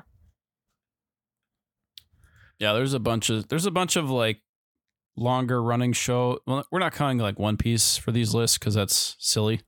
But like Mushoku Tensei season 2. I know Shield Hero's still going. What else? I mean, there's a whole bunch of sequels. Let's see here. I liked Shangri-La Frontier. I didn't finish it yet. Dark Gathering, I liked. Yeah, Dark Gathering was great, dude. The first couple episodes. Reincarnated as a vending machine. If you just want some Plummet style show, check that one out. The vending machine anime was very fun. Very mid, but very fun. Yeah, I got a couple of those. I mean, we already met. Oh, Hell's Paradise was decent. It was fun. That Mashal one was good, but I think I liked the manga more than the anime. Yeah, it was. If you like that type of anime, then check it out. I mean, it's still Mashal was funny. And Mashal, I actually, I started Mashal back up again. But I'm watching it in the English dub, and I think it's way more funnier, in my opinion. Oh, okay, that's interesting. So, I mean, for me, I think it's just, since it's just stupid fun, I much rather watch it in English and just enjoy the ridiculousness of it than having to like read subtitles. So, yeah, Birdie Wing season 2. Sam already mentioned Witch from Mercury Gundam. Let's see. The Farming Life in Another World shows, a couple of those are actually surprisingly decent. The Angel Next Door Spoils Me Rotten was pretty decent. Yeah, I mean, there's a bunch of pretty fun shows. But yeah, for me, probably Shangri-La Frontier and Dark Gathering. I would want to finish those ones up. Oh, and Dangers in My Heart before Zella kills us all. Oh yeah, Dangers in My Heart. We probably should have mentioned that one more. No, we should have. People really like that. It squeaked out of my list. Yeah, I thought about it. If I rewatched it, I might actually add it in. But no, yeah, seriously, Zayla, please don't pee my Cheerios. I love Dangers in My Heart a lot. I like it more than what's the other one? The one that Danny had on her list. Yeah, that trash show on Danny's list. Yeah, a lot of people compare those together because they both aired at the same time. But like, I'm kidding. I'm not even listening, dude. I don't even know what you're talking about. Like, but fucking yeah, no, dude. Dangers in My Heart is so good. It's really good.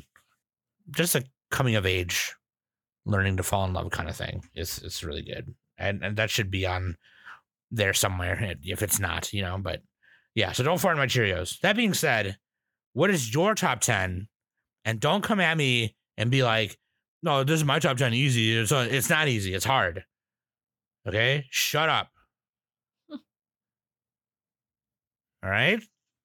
There's also a super dark horse. The Yuzuki's family's 4 sons apparently is very good. That's what Otaku Spirit was saying. Yuzuki family's 4 sons? Yeah, that one was in fall. That must have been like way down the list. I didn't even hear about that one. They had that like as their favorite show of the year, one of their top 3. No, it was like top 5 or whatever. But yeah, if you're looking for a underwatched show, that's another one. Nice. So let us know what your top 10 is, unless you're a bitch. Okay. That being said, I'm glad we are past the Summies. Can move on to more fun things, and we still have the Plummet in the Summit coming up. I'm not sure what we're going to title it yet. I'll think of something funny. I don't know. But don't worry about it. That will happen soon. So if you guys are excited about that, trust me, a more solid announcement will come. This is just a soft announcement right now, but I will get back to you when we hear more about it after we meet with the boys. Nick and Danny, great lists. I'm glad you guys put things on there. It seems like the 3 of us were kind of like, oh man, thank you for putting that on there. It's like, yeah. Well, it makes it easy too. It's like, oh good, we can still talk. Yeah, because it was hard, right? Like I'm telling you. But yeah, I mean, this is just the epitome of like what you like, put what you want on there. Doesn't matter what anyone else thinks. If it's your favorite, it's your favorite. That's all that matters. So that being said, I love you guys. I love you just the way you are. Thank you for listening every week to Anime Summit Podcast. I've been Sam. That's been Danny. That's been Honey Bear. That's been Nick. That's been Mochi. That's been, I think King is over there. I can't really see him. Wave your arms. King, wave your arms. King. King. King. King. King. No. Just ended on that. Just wave. Wave your arms. Wave your arms. What? Hold on a sec. Can you guys just pause? I'll cut this out. Wave your arms, stupid. Okay, never mind. And this has been the Anime Summit Podcast.